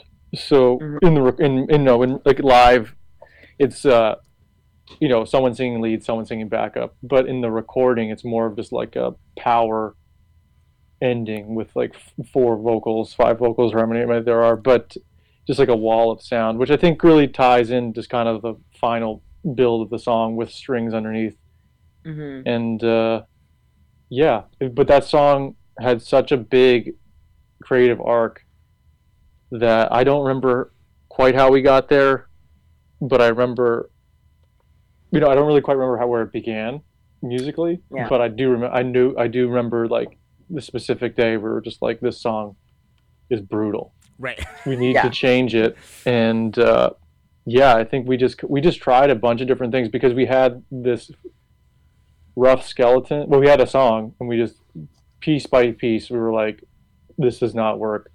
Okay, we're going to address this. And then, okay, well, this doesn't work. And this is so much better than that. The next part from the original song. Okay, we're changing this again. And I think maybe the only remaining thing is sort of the bridge, right? Am I right? Yeah, the bridge is the only thing that like kind of didn't change. Like there's only a little bit about the bridge that changed. Like I know that the guitar, portions of the guitar and bass, well, the bass actually changed a lot because I ripped off a song for the deaf, the bass line in a song for the deaf, the boom ba-da-doom ba-da-doom. Oh yeah. I did my version of a rip off of that. I don't even know that. But, oh yeah. Oh, you don't remember that? Oh my god. I don't remember. I don't know. I went through through this like. Me and Dylan, we both get just obsessed with like one thing or whatever, and I was obsessed with at the time with this live performance with Joey Castillo on drums. Joey Castillo is not only like a fucking powerhouse, amazing drummer, he's also incredibly attractive. So easy to watch that video. He has so much like, there's some like he's got this just animal approach to the drums. I'm not making a Muppet reference when I say that. No, he like literally is attacking the drums in that, and it's just so impressive. They're playing it way too fucking fast, but it's so exciting. Oh, I know the one you're talking about. You know? The yellow drum kit video. Well, yeah, and it's like I always refer to that as like acting like they have somewhere important to be after the show, so they're like, all that cocaine's waiting backstage. It's all the cocaine. But I mean, talk about one of the only guys that could ever replace Dave Grohl in a band, right? Yeah. I mean, Well, and John Theodore's incredible too. He's just a very different drummer. So. Yeah, definitely different drummers. He's one of my favorite drummers. Yeah, they're all kind of one of my favorite drummers. But he fucking crushes it. There's definitely a different energy that with that period of the band, for sure. Yeah. Mm-hmm. But yeah, the Give It Up. We just had a video come out as well. I was about to say, so yeah. check that out. Check it out. I'll link to those in the show notes too. Brute Force. So Brute Force again is one I mentioned that is one. Well, this was before you were on the call, I think, Angel. It was one we wrote, performed, and it was so different, like absurdly different. Yeah. And then it was another time where like this the sucks. chorus. Chorus was so different. Well, it just wasn't us. It didn't feel right. It had like a disco feel to it, which was my fault. Is hilarious. And the chorus, I'll sing it. The chorus was, "If you wanna what was it? If you wanna use force, use brute force. If you wanna leave." Mm-hmm. And it was like it was bad. It was. Well, it was just like it didn't because I had sounds different for sure. Yeah, it's very different. I'd been watching this Black Midi video. I really like the drummer from Black Midi too, and he was doing this groove that was kind of similar to what ended up in the original song, and then that influenced the way Rebecca delivered the vocals because I was just playing this way more like up tempo beat, exactly. and and then I don't really remember when it. I think we were just like, let's jam on these ideas, and I think in one of the jams I've broken an absurd amount of cymbals, and I have some of them still. I just put a broken crash cymbal on my ride cymbal, and then we started jamming like that, and I guess we just slowed it down a bit, or like by like a significant amount we slowed it down, and somehow it just came out like that. But that broken, well, we a lot of our song ideas were jams. Like the music came first. Yeah. We recorded the jams on the Tascam. Please sponsor me. And we go home and listen to it, and we're like, okay, 248 was good, 459 was good. Let's take that, and then we would kind of take those and elaborate on them or piece them together, and that's the way that kind of happened. But we really wanted something that was much more driving, and then. Similar to Blemish, Brute Force is just this, like just constant. Sorry, it's so hard for me to do. Just an upward trajectory. There we go. Yeah. Here, I could change the view. There you go. If you want to do that. Close it. My room's not ready. Wait, which one was it? Yeah, oh, there we go. This one. By the way, sidebar. This was the view I was using for a while when I first moved to StreamYard until I got my chops busted by Kim Coletta of Jawbox saying that like it says Protonic Reversal in like 15 places, and I was like, God damn it. So basically, legendary female bass players from the 90s bust my chops a lot, I guess is the moral of that story. But then I was like, okay, we'll use this view instead. This is somehow more must be personal. I don't know why. I don't know. I was like mortified and like impressed at the same time. I'm like, God damn it, you're right. It's like in 15 places, and that was an overcorrection from like someone being, hey, you should have a background, and then it's like, oh, and look at this, I can make a little like Christmas ornament in the upper right hand corner, and like I can, whatever. By the way, people that only listen to this show are like, what the fuck is he talking about? Yeah, but it's all some visual stuff. Sorry, folks, but. That stuff matters, and again, the hand motion that was made that started all this. You'll have to just check out the video version, I guess. Yeah, something. But I think of Brute Force as having a similar arrangement style as Blemish. They are very different songs. But like they both start slow, and a little bit. Well, Brute Force doesn't start it gets louder as the song goes on. It intensifies. It isn't. Yeah. That's probably the better way to exactly. put it. Yeah. It kind of goes into that like crazy driving lightning bolt kind of vibe in the center, and then goes back to kind of just like a heavy driving at the end, but starts really expansive. Like we just wanted to, like Angela was saying, just ratchet up and up and up and up, and then hit this like apex. And then in the outro, it's kind of like the the post climax. Like it's like we're taking it home now. Yeah. Mm-hmm. Labor Day. Oh God, Labor Day! What a mess. Like that's not. Yeah, Labor Day is. Yeah, it is. That's a song that we also like. Reworked and performed in a lot of different iterations. Like that song was constantly evolving, constantly for years and years and years. Mm-hmm. It wasn't like a situation like Give It Up where we performed the same arrangement for several years before realizing that it sucked. But like, right. Labor Day was a song that like, yeah, I feel like every time we played it, like added something or subtracted something or like, whatever. It took us a long time to like, finally settle on that final arrangement and everything. And I don't even know if yeah, the songwriting for this one is a bit of a blur to me, honestly. It's because I remember performing it at Secret Project Robot, I think. Remember that place? Yeah. Oh yeah. Which doesn't exist anymore, but I remember performing it, and we record all of our shows as well. And I remember performing it on stage, and we hit pretty much like halfway through the song. So the first half of the song is pretty close to what was always there, but the second half of the song was like the huge problem area.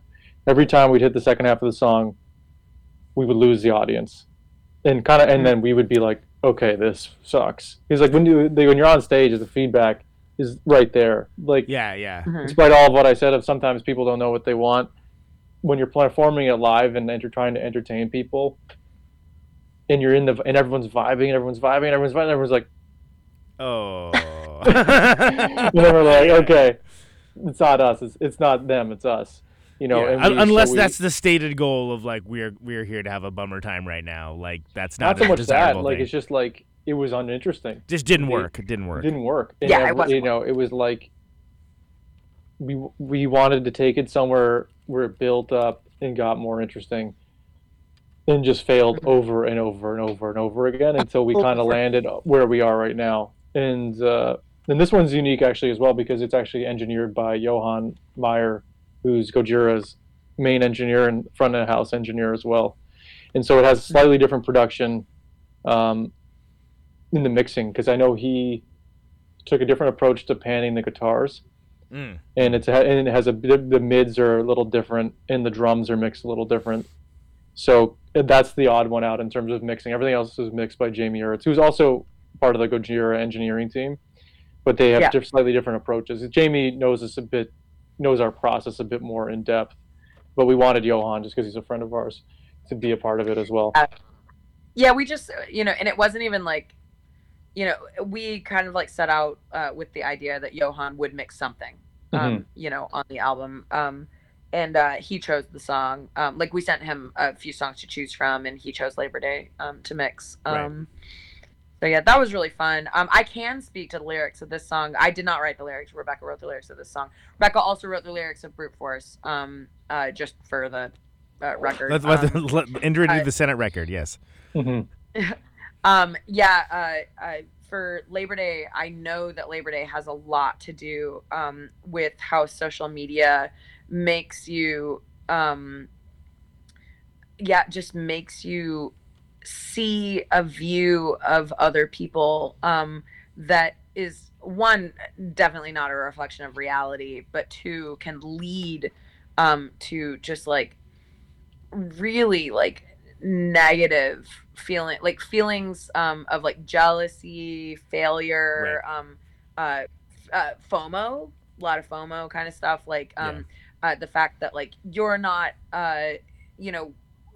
in the same photo as all these other cool people that like too, and like maybe you should be there also, like that kind of stuff. Speaks kind of back to the South by Southwest syndrome we were referring to earlier. There's a theme, of course, here, but I know that those lyrics deal with just sort of like trying your best to come to terms with like you know, like the line, the I am jealous but I don't want to be, overzealous but I don't want to be, you know, it's like you're never cool enough, you're never like aloof enough, you're never pretty enough, you're never you know, interesting enough, like all of that kind of stuff, like that, you know, social media can make you feel. Yeah, because you get why people conform, and I know Angela feels this way too. You know, at least for me, because we all went through this together, and we'd be in the van talking about it, and obviously each of us has a different approach, and obviously Rebecca has her own unique approach to it, but where we all kind of agree is like, or at least think we all universally felt, is that we get why people conform, because when you're trying to, you almost can't blame them for it, because when you're trying to be yourself, but it's not what people want, all you want to do is really just be accepted and be, like what Angela's saying, be that person in that cool photo with all those cool people, et cetera, et cetera, et cetera, et cetera. You feel that way enough times, you'll do whatever you got to do to feel like you are that person, despite the fact that maybe who you are isn't that person, and it's just not. Yeah, you know, it's like, just like, it's like that perfect storm isn't there. Maybe that person in that photo isn't that person either. Yeah. Usually they're not. So, you know. Yeah. And so it kind of falls back to that theme again, which we all definitely were frustrated with, you know, and we all can definitely relate to, and I think everyone can relate to, because we all are unique. We're just like, not all of us, even the people we think who are the most standard issue, are living a life that's unique and, you know, can only be attributed to them, despite what it may look like on the surface. And also most likely feeling the exact same feelings. Definitely. You know, like, you know, it really is a universal thing. Like it's like a giant fake. Everybody's faking it. You know, and like I'm faking it. Everybody's faking it. I have a gun to the back of my head right now. Like, all these things are just coming out. I'm really reading a teleprompter. Yeah, exactly. Blink twice if you're okay. Yeah, exactly. Please show today's newspaper. Exactly. I like that one. Show today's newspaper. Never heard that. Yeah, no, but all that's very real, and of course it is relatable in its complete, you know, everyone's lack of relatability that's the world we live in. That's the artifice of social media, right? I mean, and that's also what makes life fun, is that everyone's a little different. Talk about, you know, like we all know, we all get it. It's kind of annoying, like whatever, but it's for real. Like shit, that shit is real. Yeah. You know. I think if we're not addressing this new technology that we've never dealt with and talking about it openly, we're kind of missing the point of where we can improve it, and where it actually could be not controlling us, but we control it. Yeah, exactly. You know? And rather than being in service of these systems, we can potentially make these systems serve us. Absolutely. Which is how that was the idea before everything got so profit oriented. But anyway, different story, different podcast. Keys is the next song. Oh, I love the story behind this song. So, this is actually a story that my dad told me. So my dad grew up in the 60s, 50s and 60s, and he knew a bunch of guys in his high school that were really into cars. And like, he hung out with like some kind of bad kids, but my dad was not really a bad kid. And so one of his friends was like, talking some shit about how, he had heard that, you could, start any 57 Chevy product, with the same key. Really? Like all of the keys were the same for this year. Wow. And he said that his one friend accidentally found it out because he owned a 57 Chevy Bel Air, and was in a parking lot, and like went up to what he thought was his car. And tried the car on it, and oh my god! Yeah, turned it on, got in the car, turned it on, and then like looked around the interior and was like, "Wait, this is not my car." Like, it's like that Talking Head song, but even more so. Yeah, this is not my beautiful house. This is not my... Yeah. So yeah, he was like, "What the fuck?" And so they were like, "Well, let's go steal a Corvette." And they did, and it worked. They found a 57 Chevy Corvette. They knew some other kid in school who had one parked in the parking lot, and they stole it out of the parking lot. And like took it for a joyride, put it back because they're nice kids. Right, yeah. But yes, like fully stole, a 57 Corvette, just for the fun of it, to see if this was true. And so like, and like, as an extension of that story, it's also like kind of about like this, I not American, but just like sort of, it is American, in sort of like the idea of like, once you get your car, when you're younger, that means that you have a lot more control over your life. You can go wherever the fuck you want at any time you want. Like, you have this skill, like whether it's that you actually own a car or your parents buy it. Most kids don't buy their own cars, but like, or you're using the family car or something, like getting behind the wheel and rolling around doing whatever at all hours, like in a way, is definitely like some nostalgia, sort of like exploration for me.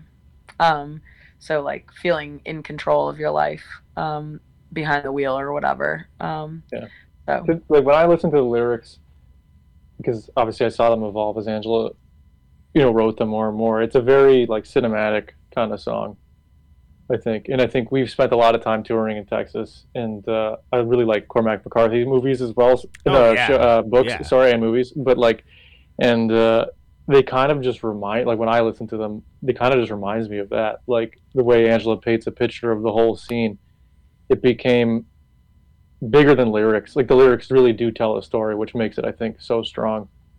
And from there, with the music end of things, it started as a groove that Angela and I were just grooving on. Like we created this weird groove, and then she started coming up with the lyrics based on this story, and then it all kind of painted this weird southwestern or not southwestern, but like southern kind of vibe.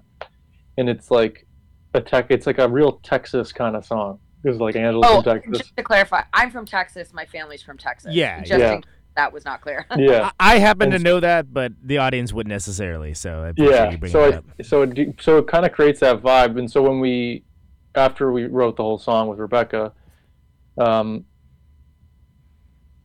kept thinking of this idea of creating like a soundscape in the background, right? Which evolved as like all of us got involved in that idea, mainly taken from the Francis the Mute album by Mars Volta, Angela's favorite band, and the end, I think the first song, it goes into like a street scene, audio street scene kind of, and it's like people are like eating and stuff. And the song is super long, of course, but like the last 3 minutes of it are just like background. Yeah, who knew they wrote long songs? They were really a top 40 band. But but then adding that in and kind of creating relevant sounds, like kind of creating this dusty feeling, which we did, using Angela's lyrics, really just painting that picture, and then sonically tying it all together with the way the background, like we have Jamie doing like some like loon sounds, stuff like that, and then like a lot of hand percussion. Sure. And then there's even like Angela and Jamie grumbling, like in these fake southern like back country voices that are really, really, really buried in there. Like, talking like this. Yeah. But it's a real lyrically propelled song. And I think it's such an interesting story that I'm glad I think it's the best sounding song on the record. And yeah, I think that's a lot to do with really that. happy with the way it turned out. One other influence, like the missing piece of the puzzle with that song in terms of influence was Mandy. Oh sure, that Nick Cage movie. Yeah. I had seen that movie pretty like around the same time that we were writing that song, and I really wanted to like sort of like capture some of the like attitude of Mandy, you know, the like like the revenge fantasy like kind of stuff, and like the darkness, and like certainly like I think of like the soundscape stuff as also being influenced, at least from my point of view, influenced by that soundtrack. Mm-hmm. Yeah, that movie does an amazing soundtrack. It's what that's the most Mars Volta super trampy soundscape song for sure. And I honestly, we could probably, or maybe we should one day, just release the soundscape of it. Oh yeah, as like as an extra, or like a it's really bonus or fucking something? cool. Yeah, why not? It's like, I hate to, it's like I find it's super interesting because this is one of those things where we never had time to do this before, and and we had time to be like, oh, you know what else would be cool? This stupid random object we found. How about this? And like, How about this? So, How about this? So there's like 12 tracks of ambient noise in and that's including cajon, bongos, multiple shakers, a jaw harp, Angela and Jamie grumbling, like a cowbell, like just like a random like night watchman bell or whatever the fuck. I don't know. Like I and then there's me banging a guitar I have on the floor. And changing that, and a lot of ambient guitar stuff by Rebecca. Yeah, there's a lot going on there. Full Lindsey Buckingham on this one. Yeah. I don't know. It's just like honestly, Angela's the blame because the lyrics. Honestly, it just painted a picture, and it has I'm not from Texas. I'm from the opposite of Texas. You know, being from Toronto, but for me, with all our visits to there and Angela's and lyrics and just what I imagine in my mind of that whole thing, it just it's one of those things you can kind of take it in any way. So I think we just wanted to paint our own picture of it, and you can interpret it kind of as you want. I think that's a meandering way to say that, but yeah, we tried. We tried. But it sounds great, and the guitar solo is fucking sick. Yeah. Like, Rebecca's guitar solo I think it's her best guitar solo on the album. She just fucking annihilated that solo. Yeah, she ripped it. Yeah, she would never consider herself a shredder, and but man, she killed that solo. It just really it really, like, when we go back into the heavy part of the song. And we go into the solo, man. She rips. That's a rewind moment for me. Is her guitar solo? Sure, no, it's great. It was really great. Hell yeah! So Dinner Theater, another story song. Dinner Theater is based on a collection of stories that my mom has told me over and over and over again throughout my life about different snapshots of her upbringing, my grandparents, her mom and dad, not the nicest people. Definitely like pretty nasty people. And they really did a number on their kids. A lot of trauma. But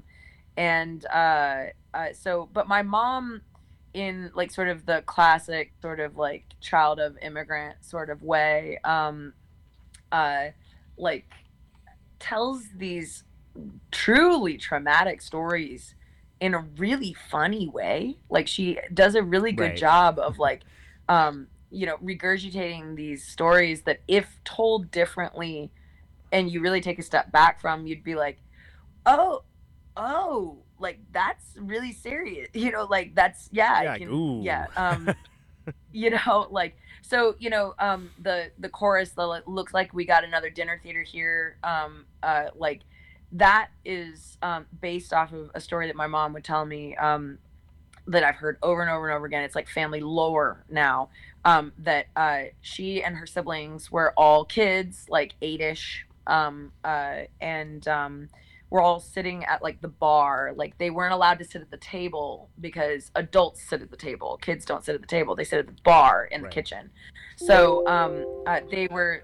My mom describes it as like sitting there and watching a dinner theater. And her mom and dad were classic in a fight, some kind of fight, and her dad got up, picked up the whole like serving plate of spaghetti and just threw it at the wall. Man. Like very similar to the scene in American Beauty when Kevin Spacey stands up and throws the whole plate of asparagus at the wall. Yeah. Like that's like exactly what her dad did. And he my grandma then storms out of the room, and my grandfather turns to the kids sitting there watching all this unfold and says, "I want you kids to forget you ever saw this." Not likely. So, yeah, it's like like a lot of the stuff is like verbatim. Like the mama don't like it when I do cartwheels in McDonald's. Like my mom's little sister, my Aunt Tracy, was a gymnast, like a really, really well accomplished gymnast, like almost made the Olympic team, like gymnast, like very, very good. And she's like a little kid, like doing cartwheels in McDonald's. And it would piss my grandma off. She'd be like, "Don't put your hands on the floor. That's nasty. Like, if you don't cut it out, you're going to get a slap." Like, kind of stuff. And so, like, yeah, really the lyrics to that song are like, my mom should get a writing credit, really. Because sure, yeah. The lawsuits are on their way. Stories that I've heard over and over and over again, and everything. And like, my grandparents are they're fascinating. As somebody who didn't have to deal with that firsthand, right. They're fascinating. And like my mom and her siblings are fascinating. I've written a few songs that deal with her immediate family, my grandparents, her, and my aunts and uncles and stuff. Like Double Wide is about my late uncle.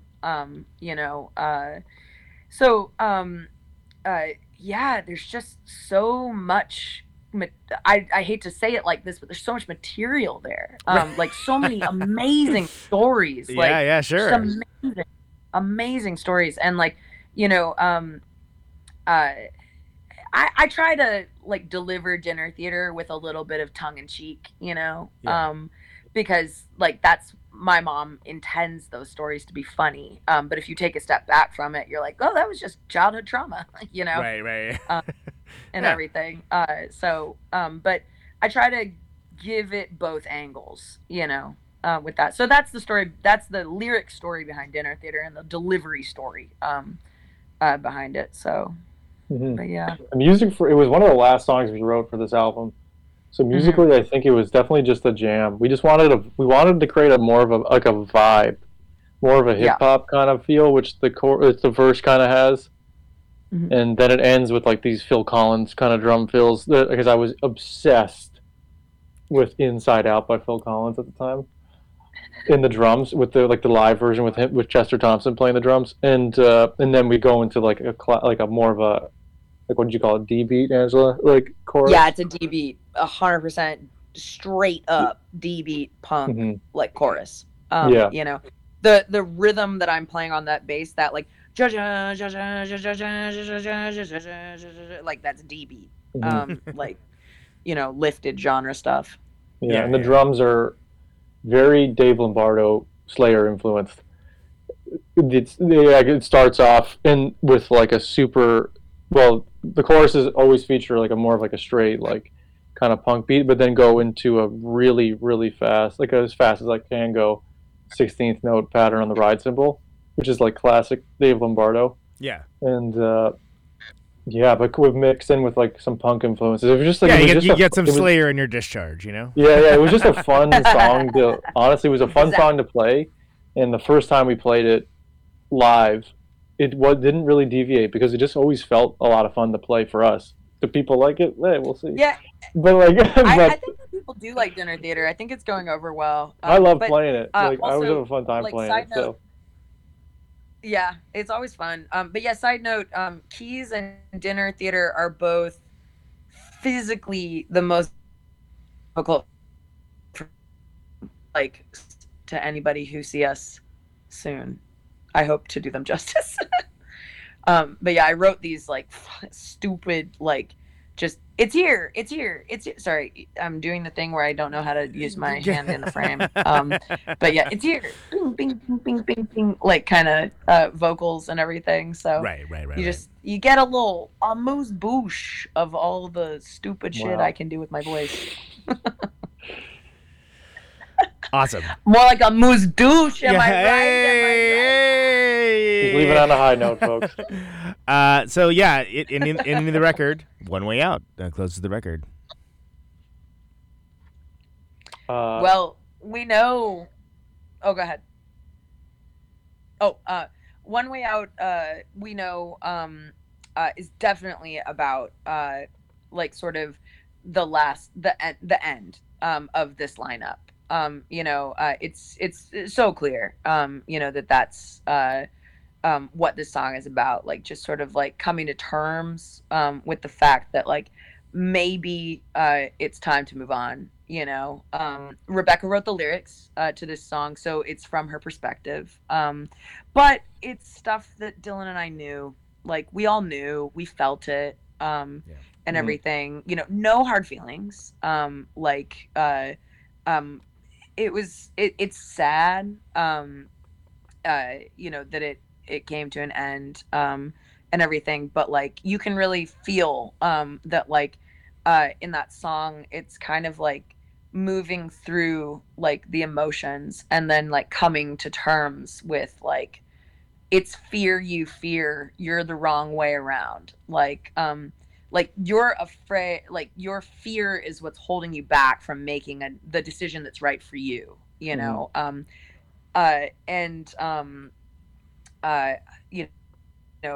it's a perfect way to encapsulate this snapshot in our life as a band and as three people who know each other well, and have been through a lot together, Yeah, for sure. It was the last song we completed together, not knowing it would be the last song we ever would complete together. And it was actually finished while we were on the road. So we actually had when we were a couple days out from recording, we went into a studio in Los Angeles, like a rehearsal space in Los Angeles, and finished the guitar parts for the song. We wanted this like driving ending. But I would say like I was like we all kind of had a rough idea of what the lyrics. Well, obviously Rebecca had an idea what the lyrics about, but I definitely didn't quite realize the full scope of what the lyrics meant until obviously she moved on. Yeah. But in either case, it's a great song. Like none of us. Well, I can speak for myself, and I know I know Angela feels this way because we've spoken about it. But like, we don't feel, and I hope Rebecca feels the same, and I think she does, to a certain extent. That it was a great time period. We did a lot together, and that's the end of that journey. And so for that reason, the end of the song went through a bunch of different iterations of how we were going to end it. Did we want initially? It was going to end really bittersweet, kind of really somber, and because that's how we felt about the whole thing initially. And the end of this was mainly like obviously Rebecca recorded all of her guitar parts and stuff, but it was kind of left up to more Angela and I to determine the final way the song was going to end. Mm-hmm. And we were very torn, and then eventually I was like, maybe we should just end it the way we started it, just the three of us. And so like the last hits, originally the song was going to be a big like piano outro because we're dumbasses. Because why not? Why wouldn't you? Yeah. Yeah, and like with strings and stuff, and we were just like, I was like, that's not us. And it would actually come after something Rebecca said, which was like, the album should be like what the three of us sounded like, and it kind of just circled back to that. It's like it should start how it should. The song should start, or the album should start with us, and with us, not with anyone else. It was always just the three of us, and that's the way it went out. And but the one nice thing what we did was just what we had pretty much everyone but Sean Knight, just because there were no backing vocals really needed. At the outro, everyone plays in the outro. Actually, everyone plays on this song who's a guest performer on the album. So, including Jamie, our engineer and co-producer, he does one of the guitar lines, and then at the very outro, every single person is playing. And just because that kind of encapsulated everything. It was, we came a long way, the three of us, but we could not have done it without a lot of people having our back. Yeah, and it's still hard for me to listen to it without getting a strong wave of emotion, and I know Angela feels the same for sure. And man, I think it's a really solid song. So I think, as hard as life can be sometimes, and like good things end, I think you have to be happy, and that's happy that we did it. It's like, fuck, we had so many fucking things against us, from our perspective, and we failed over and over and over. People don't really see that, and I hope if there's anyone who's in an upcoming band, to listen to what I'm saying, because like it's just never fucking easy. It's gonna be brutal, if you're lucky every step of the way. Yeah, and the challenges become different, and like maybe the scope and scale changes, but it doesn't make it any less of a thing. Yeah. But so at the end, as the album closes and that song ends, it's like, it didn't end. It like the band, it was not able to continue in the way it was. We thought it would in 2019, but now here we are in 2022, and despite all that, we continue on, and it's still and forever. No matter, as long as we live, that record will be proof that Rebecca, Angela, and I managed to do this thing. And that's, to me, that's vitally important. Had we not done it at all, it would have been, it would have been silly, because like we spent 5 years together, at least 5 years, right? You think? And we just like deserve like that lineup, that like sort of like brain trust of all of us, like deserves to be heard, in that iteration. Well, deserve, I think, is one thing, but I think we deserve to see it through for ourselves, for me. To give evaluation and to see it through, right? So, and I think it's a great record. I mean, it's super interesting. I think there's something there for people that don't know you from Moses, and certainly anyone that had been following the band would, I think they're gonna like what they hear. I recommend people check it out. adirahorse.bandcamp.com. Also on all of the other various things. Thank you. Thanks for having us. It's been a pleasure, guys. And safe travels on the road. Take extra precautions. It's a jungle we're out hoping there. No one gets it. Fingers crossed. But it's been a pleasure. Thank you so much for having us on again. I know, right? Yeah. Hopefully there won't be another pandemic between now and next time, right? God, oh my God. Why did I say that? Anyway, hope to see you soon in a live capacity as well. And congratulations on the record. And go forth. Go forth. Thank you. Thank you, sir. Thanks for having us. All right, take care, guys. Bye. All right. There they go. Angela and Dylan. A Deer Horse. Again, adirahorse.bandcamp.com. I'll make sure that hits the show notes, all that good stuff. Let's hear one more song from A Deer Horse. This is off Grind. This is Oh, let's actually listen. You know what? Let's listen to One Way Out. That's actually, I wouldn't consider one of the first singles, but since we just talked about it, it's a good way to end the show. So this is One Way Out, Dear Horse.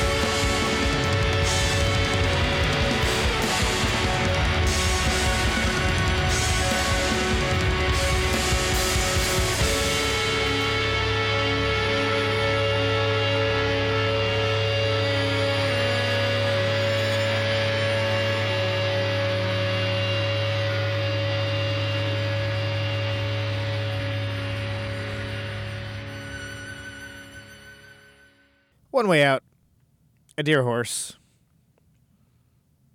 Great to have them back. I'm super stoked that they got this awesome record out.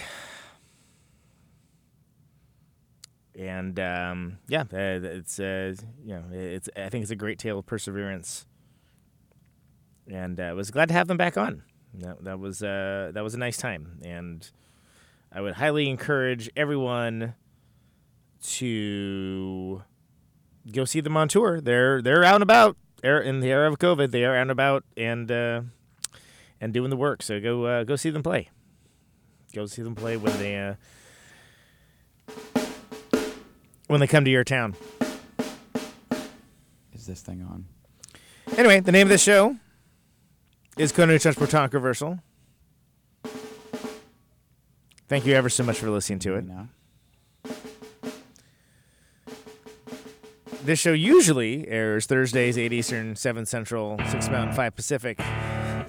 This is a special tour support edition, I guess we would call it, of Protonic Reversal. And, Are we going? Normally on RadioNope.com. This time it was Twitch, Facebook, YouTube, all the Web 2.0 things everyone loves so much. Anyway, ProtonicReversal.com.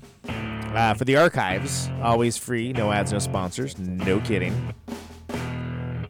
But if you like the show and you want to get episodes sooner, patreon.com/ProtonicReversal, $1 a month will get you there. Advanced access is the there in question. We'll get you advanced access. The show is on all the various platforms that you would expect something like that to be on. If you feel so inclined, like, subscribe, post a review, reshare an episode. All that helps the show, and that's just a very nice thing to do. Bunch of rad stuff coming up. Very excited to bring it to you. Later this week, even. Later this week, even, we have a 50,000 watts of power. Can I mention this? Yeah, I think I can mention this. Stephen DePace Flipper this week. So, pretty excited for that.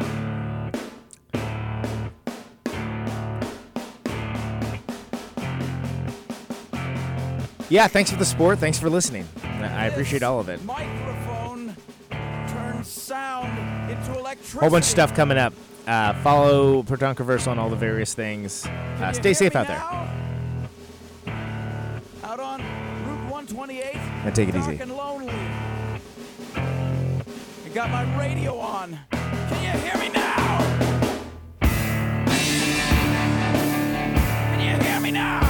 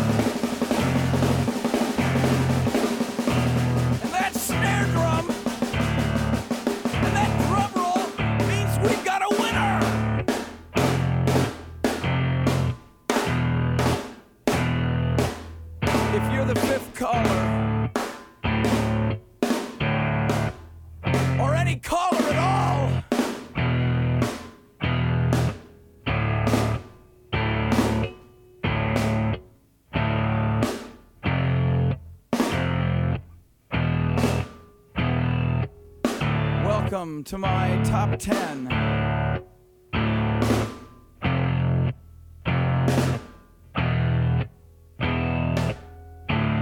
I'd like to thank our sponsor. But we haven't got a sponsor. Not at the last man on Earth. She was prepared to prove it. This one goes out to a special girl. But there is no special girl.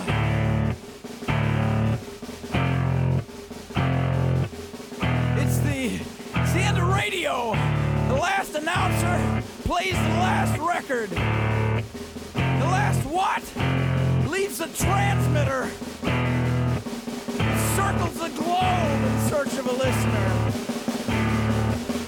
Can you hear me now? Can you hear me now?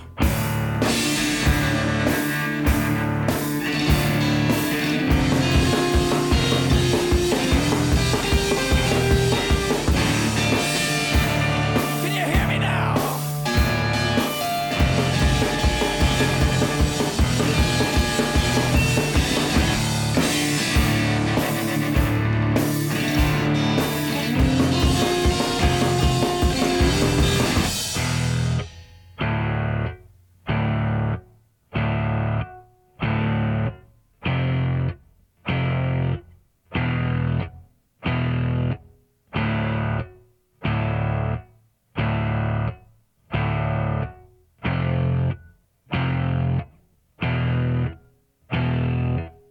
Is it really broadcasting if there's no one there to receive? It's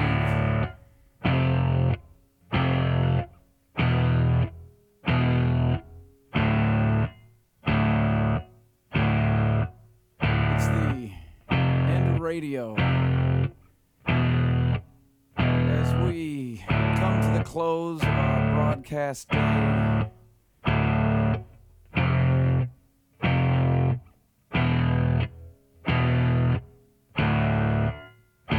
got my radio on.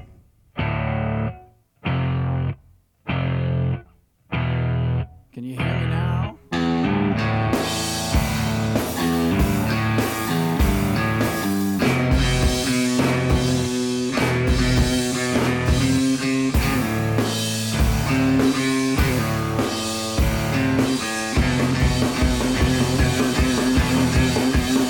you hear me now? Can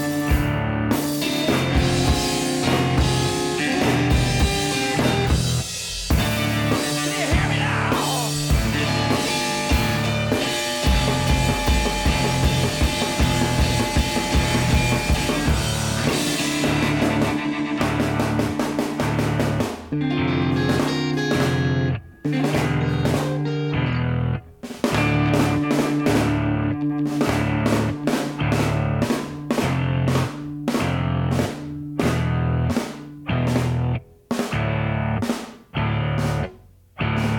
This is a test!